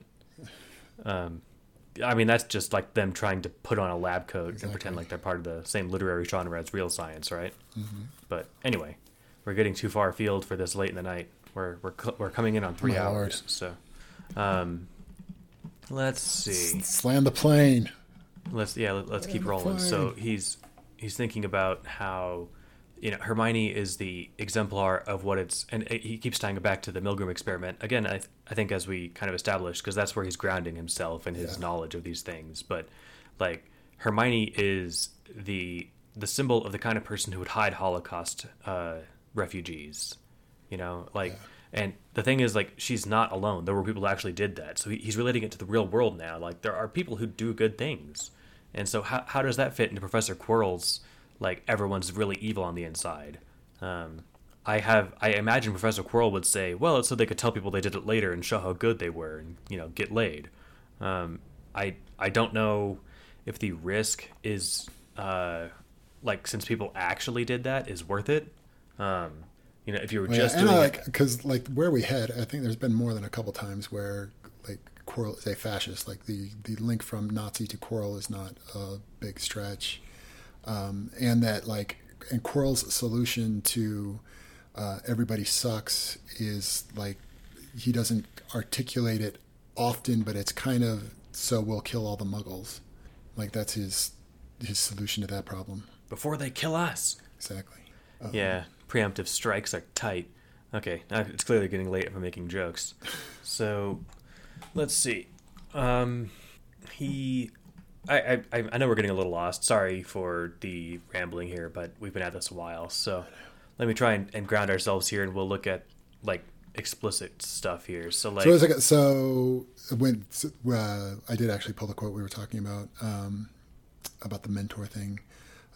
So he's talking about like why is he sad for having that he's lost that like trust relationship. Like Quirrell's basically so betrayed him that he doesn't have that relationship anymore. And why is he sad about it? He said, they did not excel above Harry within his own sphere of power. Such genius as they possessed was not like his genius, and his genius was not like theirs. He might look upon them as peers, but not look up to them as his superiors. None of them had been, none of them could ever be Harry's mentor. Which was so like that was, but also like the whole like, that whole vibe to it was then that whole like daddy element to it. Which I mean, so I think that was like legit. The bondagey part of it was this like weird fascination with like the authority, the hyper competent authority figure that's so much better than you, and you could just sort of like surrender yourself to their will, and that's kind of what Quirrell has been to him. Yeah, I think that's one way to take it. I mean, I think you could subtract all of the like. Even if Harry had come across a pupil, say Harry was, in his 30s and found a student that was like somehow amazingly good at this, you'd imagine that he'd want to learn from that student, right? Like, I don't think it's necessarily about Quirrell being higher than him on the authority ladder. It's about him being better than him at all the stuff he likes. No, yeah. Well, I'm not thinking of it so much like not as authority, but as just the fact that he is better than. Yeah, it is. I mean, it does have a weird like bondage part of it though, because Harry is constantly feeling grandiosely superior to everyone around him. Quirrell is the only one that doesn't make him feel that way. And so he sort of like is very like in an infantilizing kind of way, enjoying feeling weaker than Quirrell. Because Quirrell's the only one that feels more powerful than Harry. And like, and that like totally sounds like bondagey stuff. So like, take that part of it out of it. But that like, that's kind of the nature of the dynamic there. That like, that's the only person that is like the way I said, like more Harry than Harry. Yeah, I think there's a way to get there, and I maybe I'm just reluctant to indulge the bondagey part, and I know that you're using that as a placeholder. That weird like that neurotic like and unhealthy power dynamic thing. Yeah, I'm just trying to think. Maybe it's just me. Maybe I'm just trying to rationalize it, or maybe I don't know. I think there's a way to get there without the power dynamic thing. Like, I think what it could be is like, you're right. Harry grandiosely sees himself as this, amazing, hyper competent demigod, basically, and what it really is like, no, like so Harry imagines himself that way. And then he meets somebody who actually is that way. Like, so Harry walks around pretending like he's, all this hot stuff. And then he's like, he sees somebody who really is that powerful. Who really is that smart. And he's just like, oh, damn, that's what it's like to really be as badass as I think I am. Yeah.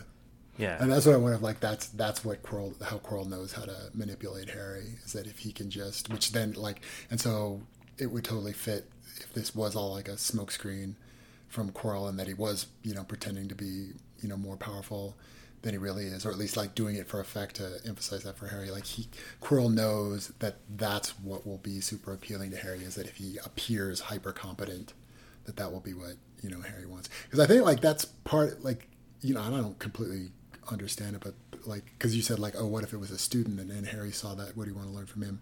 Like, I think part of whatever this appeal is has to do with like that other person being better than him. Like, that's part of the appeal. Yeah, but like, so it could be a peer. Like, maybe I don't know. At least for me, no, I don't think it would be. Like, or if it was, like, he would stop seeing that person as a peer. Like, part of whatever this appeal is for him to sort of like surrender himself to some superior power. Like, that's part of the vibe to it. Okay, I mean, I see where you're coming from. I mean, because he sort of like looks in awe at Quirrell. It's not like, oh, this is an interesting source of information. It's more like, oh, like, let me just sort of, admire your power. Yeah. No, I'm more on board than I was before. I'm not 100%, but I totally see where you're coming from, and I like it a lot. I will jump back to the other part before we move on with the Quirrell stuff, where he's thinking back to when he asks him, like, how many different people are you anyway? Yeah. And he says, I cannot say that I bothered keeping count. And then he's got this really, disturbing thought to himself that he couldn't help but wonder whether Professor Quirrell was just one more name on the list, just one more person that he had been turned into, made up in the service of some unguessable goal. And so he's trying to think, like, that's how I lost Professor Quirrell. Yeah. It wasn't the Avada Kedavra. It wasn't like him being super selfish or him being an asshole or whatever. It was like, I'm not sure that he is who he says he is. Yeah. And I had this my first thought when he said that, like, the best way to, appeal to Harry would be to appear to be hyper competent. And the easiest way to appear to be hyper competent would be to actually be hyper competent. But in lieu of that, like, or you could pretend to be somebody who is. And is that just what's happening here? And so that's why he feels so lonely and so hurt by this. Yeah. Yeah. And then the line he says later, so in reference to the, like, oh, he's so many different people and none of them are real, Harry says, there ought to always be one real person who you truly were at the center of everything. And so that's kind of like the core of, like, that's what, like, ripped the guts out of what he thought of Quirrell, is that, well, okay, maybe none of that's actually real. And that also, like, stuck out again as, like, the whole, like, oh, I don't know who I am because I am a walking Horcrux. There ought to always be one real person who you truly were. I'm loving this. And so now that I'm saying, it's got a cool, like, Phil Dick kind of thing of, I don't know who I am. Right on. So, yeah. Well, I'm curious to keep going with it, but you did pull out the quote where, like, so at the end of their little warehouse argument discussion thing, he asks him, why am I different from the other children my age? And now we finally get what he says about that. Yeah. This was a long one here. I'll read it. I will say this much, Mr. Potter. You are already an Occlumens, and I think you will become a perfect Occlumens before long. Identity does not mean to such as us what it means to other people. Anyone we can imagine, we can be. And the true difference about you, Mr. Potter, is that you have an unusually good imagination. A playwright must contain his characters. He must be larger than them in order to enact them within his mind. To an actor or spy or politician, the limit of his own diameter is the limit of who he can pretend to be, the limit of which face he may wear as a mask. But for such as you and I, anyone we can imagine, we can be, in reality and not pretense. While you imagined yourself a child, Mr. Potter, you were a child. Yet there are other existences you could support, larger existences if you wished. Why are you so free and so great in your circumference, when other children your age are small and constrained? Why can you imagine and become selves more adult than a mere child of a playwright should be able to compose? That I do not know, and I must not say what I guess. But you have, Mr. Potter. What you have, Mr. Potter, is freedom. As I'm reading it again, there's a lot of. I wonder what the circle imagery is about. I'm not sure about that exactly, but I do like the line that he says, "A playwright must contain his characters. He must be larger than them in order to enact them within his mind," which I feel like is the. I mean that is the author saying you have to contain your characters. You know, since he's not going to say when you're writing a book because that would be almost too fourth Wally. He says a playwright must contain his characters, and so what I like about that is that. You know, we've talked before, like whether or not, you know, is Yudkowsky more like Harry? Is he more like Quirrell? Is he more like Hermione? Is he more like McGonagall? In some sense, the author has to be able to encompass all of their characters, right? Yeah. If they're going to be fully fleshed out. So, yeah. I liked about this, like, it really does go back to that whole, like, you know, we're doing identity does not mean to such as us what it means to other people. Like, they are many people. Yeah, I can see, and that's where he has the line after that where he says, there ought to be one real person who you truly were at the center of everything.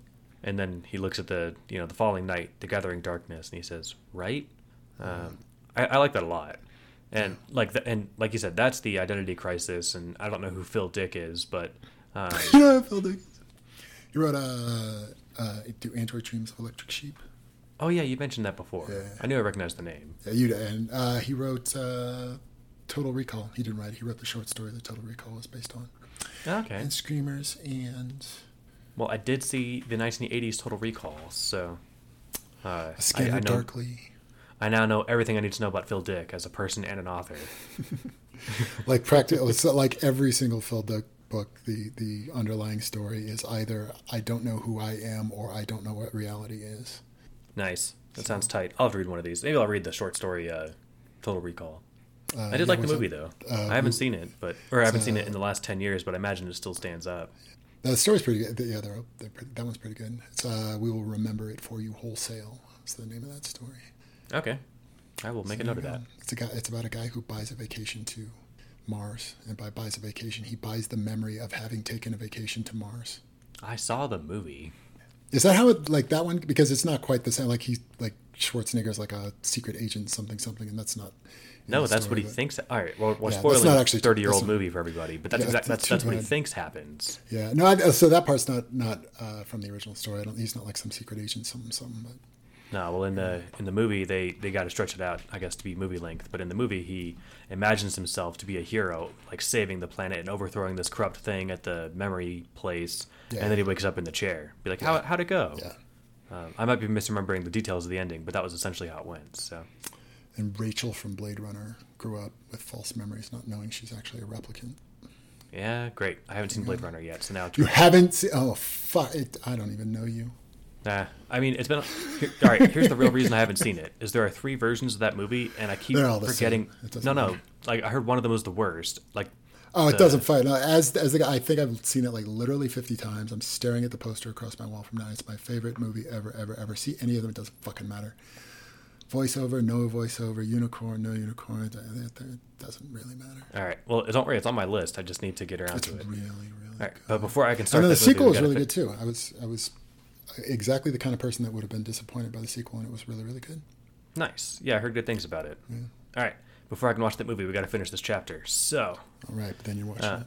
we get back to a Hermione point of view, and basically Harry comes in and she asks like, Harry, are you okay? And he's basically like sits down at the table with her, and he's like crying into his hands. And I really like how her. he just said, "I'm feeling kind of alone right now." It was just like such a raw, like plain thing to say. It was really sort of like sad and vulnerable.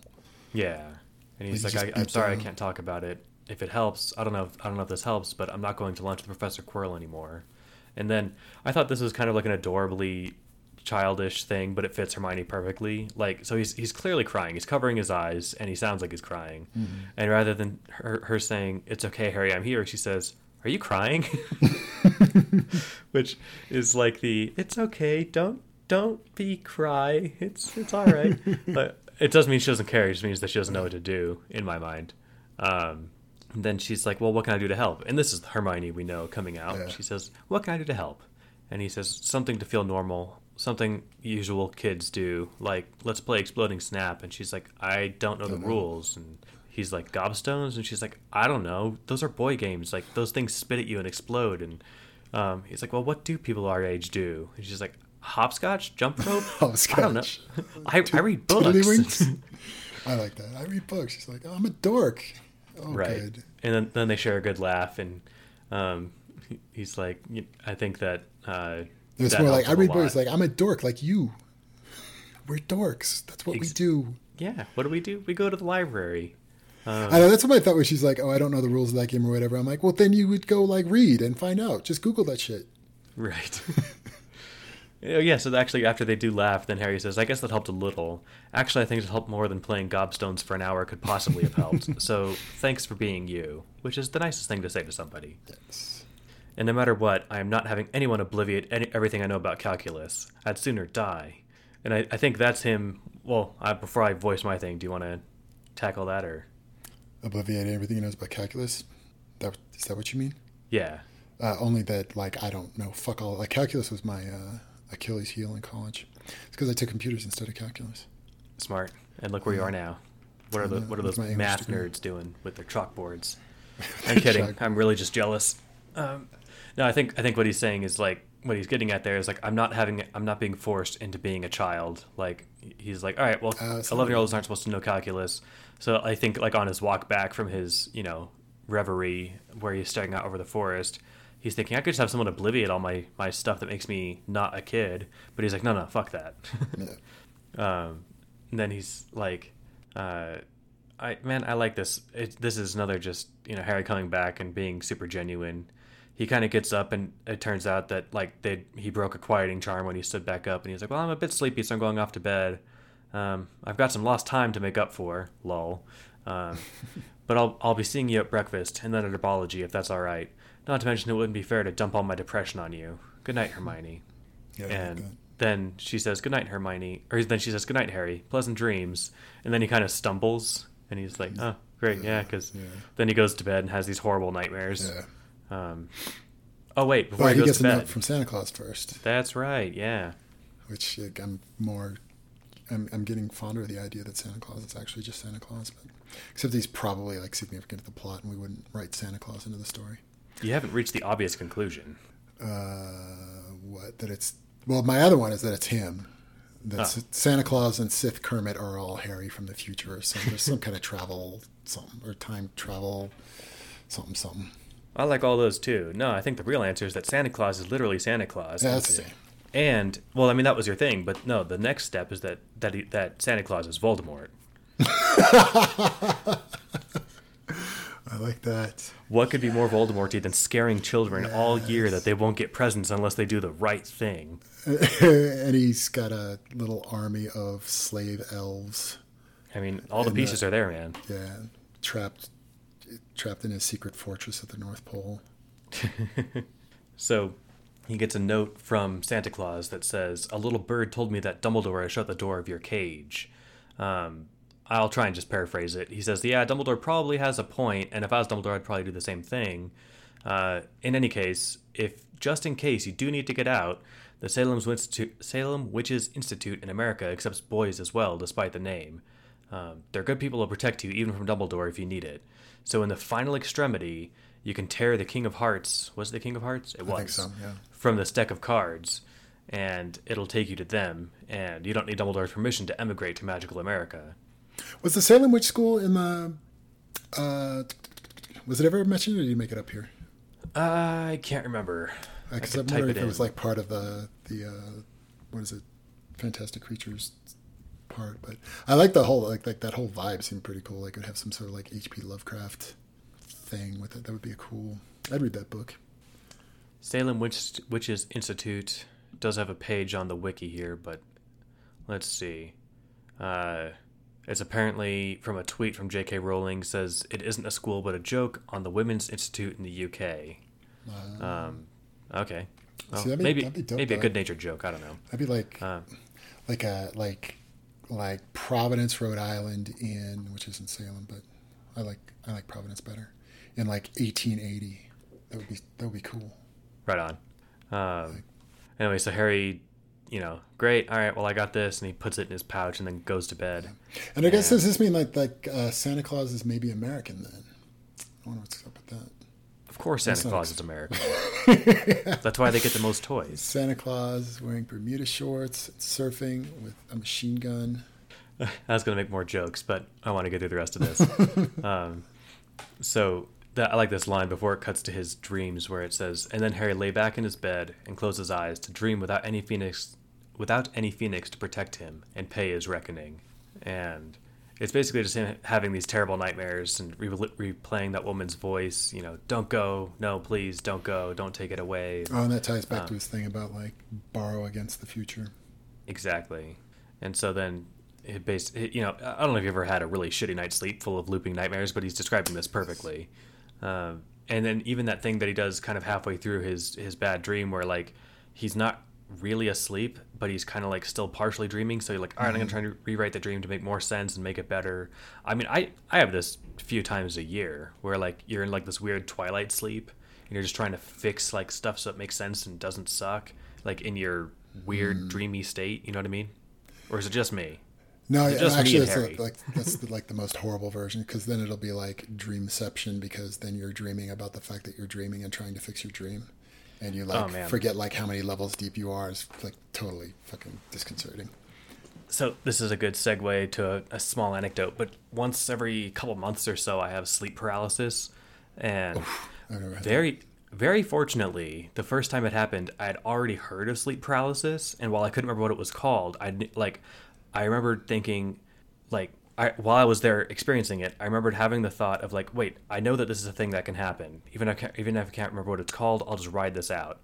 And for the last few years, my sleep paralysis takes the same form. A lot of people like imagine like something crushing their chest. Usually, like some of them will hallucinate like a figure on them. Mm-hmm. I don't get the chest crushiness. What I get is Inception style sleep, where like I will imagine waking up, like struggling to wake up, like I can't move, and then I finally can. And then I'll get some distance away from the bed. It's never like luckily like a whole Groundhog Day. It's usually just a couple of minutes, and then boom, I'm back in bed, and I'm like, oh shit, I'm stuck here again. And it's I don't know, I've never counted, but it's several iterations before I actually wake up. And then when I actually wake up, there's no doubt. Sure, but every time that I feel like I wake up, I feel like I'm out every time. It's at the point now where it's almost entertaining, but it is still kind of annoying, and it's the opposite of restful sleep. I read, and I think it was like a technique for like lucid dreaming, but that if you get yourself during when just your normal everyday when you're awake, that if you see any written word anywhere, look back at it a second later and read the word again and verify in your head that the word you're reading is the same word that you saw. And I guess that's apparently a trick. Like in dream world, the word will change. And that could be and then that can be how you can like, you're like, oh, this is a dream. Looking at clocks is another one. Short math problems. The longer the math problem, the better. I don't know. Anyone who went to a coding boot camp has had this, where you've done nothing but stare at code for 8 hours a day. Like as a professional, there's often breaks. But when you're in a boot camp, you're doing nothing but that. Then you go home and have coding dreams, and like you try and scroll up, and nothing is like it was before, and nothing makes sense, and it's just that all night. Yeah, totally. if anyone's interested, I'm sure there's pages on how to lucid dream. I've never had much mileage with those, but I have lucid dreams to the point where I was Neo in the Matrix. It was tight. I got to like literally fly and throw things with my mind. As awesomely nerdy as this sounds, summon Mjolnir to my hand. So, nice. Yeah. What was that? My friend that had told me about it just years ago, though. So he had started working, but one of the times at work, there's a brand of padlocks called Yale, and it like just says Yale on it. And so in his dream, he like looked at it, it said Yale. He looked back at it again, and the padlock said Harvard. I'm like, oh, that's like a very dreamy way for it to change too. Nice. Yeah, something adjacent. Yeah. Yeah. Like, wait, there's no Harvard locks. Yeah. Gotcha, dreams. I got you. Yes. So for as dumb as my sleep is sometimes, I also occasionally have super awesome dreams. So, Speaking of dreams. yeah. So speaking of dreams, Harry has some shitty ones. Nah, then I was going to go to Trelawney. Oh, yeah. Thank you.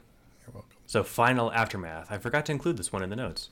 So good I'm catch. in the notes. No, it's in my note is only Trelawney is a thing. Yes. That's the entirety of the note. And what's funny is, like, we remember from canon, and, like, she hasn't been much of a presence in this book, but we remember from that, like, she's kind of entirely a fraud, except for the fact that she had, like, an actual prophecy. That she doesn't remember having. Right. Yeah. I think that might be a thing of prophecies. I can't remember, where, like, they don't remember having them. Remember. But, importantly, she wakes up in a gasp of horror, and she's, like, I don't know, terrified. It says she could not understand what she had seen. It was far too large for her to encompass and still taking shape, and she could not put to words that formless shape, so she could not discharge it. And it could not become innocent and unknowing once more. And so, like, she just wakes up having had this, like, I don't know, vast psychic dump of being a seer. Mm-hmm. And then she's like, what time is it? And I like it. I think it's like, Alexa, what time is it? Exactly. And it's a gift from Dumbledore that says, it's around 2 a.m. Go back to sleep. And, God, how convenient is this? She wakes up in a flop sweat, so she waves her wand, and she's dry and clean and goes back to bed. Nice. And, yeah, man, that'd be nice. But it says, she tried to go back to sleep and eventually succeeded. Sybil Trelawney went back to sleep. So, I don't know what to read into there. And we don't have a sense of time on that either. I'm getting every impression it was the same night, but you're right. It could be any time. Yeah, because theoretically that could be a replay of the original prophecy or something. Could be. Could be something else. It would be, I don't know. I'm reading it as, like, I don't know, something serious happened, and she had a seer vision about it, and that's it. But, like, because she couldn't articulate it, maybe, like you said, because, like, seers don't remember their dreams or remember their prophecies. Maybe she had a dream prophecy and it just, mind-whammied her, and then she went back to sleep. We don't know. But yeah. We did it. We did it. This was awesome. This might be our new record. New record. I think it is. We're at, about 3:15. Yeah. Good Lord. Yep, we did it. All right, well, it is past my bedtime, but I got one quick announcement. I mentioned the Doof and Chill with you playing Left 4 Dead and totally carrying your team. I know, it was hard. Anyway, the other announcement... Somebody's got to take all those life packs. The what? Somebody's got to take all that first aid. Right. It's not going to use itself. Someone's got to sponge those zombies to draw them away from the group. So... It looked delicious.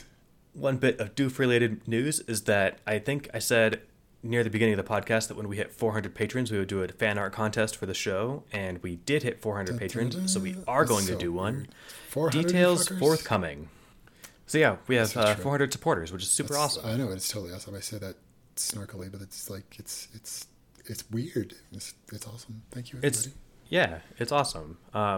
I don't have details exactly on what we're going to do. I know that historically the We've Got Worm and Ward podcasts would basically throw out a theme, take art for it, I think for like a quarter, and then they would, by a quarter I mean 25% of a year, and then the community votes on it, on which one they think is the best, and then the winner gets a cash prize. I think it might be $50. I'm not sure what we're going to be doing for this one. There's also the possibly legal hang-up that we are, like, because they were dealing with fan art of a web serial fiction that's public domain. We're talking about Harry Potter fan art. That said, I know that there's a ton of fan art for Methods of Rationality already. So one rule I know that we can say is no resubmitting that. We will do a Google image search on it. But the other thing is that I'm thinking, I'm not a lawyer, but we're not paying you for Harry Potter art. What we're doing is we are awarding you in a contest that happens to be Harry Potter art. So we'll contact our legal team and see what if this is allowed to do for Harry Potter. But we'll do something fan art related, and I'll get back to you guys in the next episode or two. Speaking of the next episode or two, we are doing a retro with Eneasz Brodsky for the next one. Woo-hoo. Which I happen to know will be 2 episodes. I don't think I want to do 2 full weeks and have you and I take like a full 2-week break from the show, but Eneasz wants to do a full spoilery one and then the one with you and I, or you and me. So I think I'll probably just air both of them, and people will get to be happy/pissed. There's going to be like 5 hours of content in 1 week, so I will separate them, I think, into different posts, Half of which though. I don't get to hear again. I know, you'll have to go back and listen to all these. Yeah. So, anyway, check out next week when there will be 2 episodes basically on Monday for, I'll figure out how I want to release them. There will be at least one episode. Split them a little bit. Huh? Split them a little bit. Oh yeah, they'll at least at the very least be 2 separate entirely MP3s. No, so I wouldn't drop one. Don't drop one the same day. That's no fun. Yeah, so I'll think of something in the next week or so. There'll be more than one episode of We Want MoR. And then, as far as further reading, I will announce that on the retro, because I haven't read ahead yet, because this was a lot to cover. So, It's true. that's what I got, man. Right on. Cool. Well, I will see you back next week for our fun conversation with Eneasz. Cool. Good night, everybody. If it is Later. later. See you next week.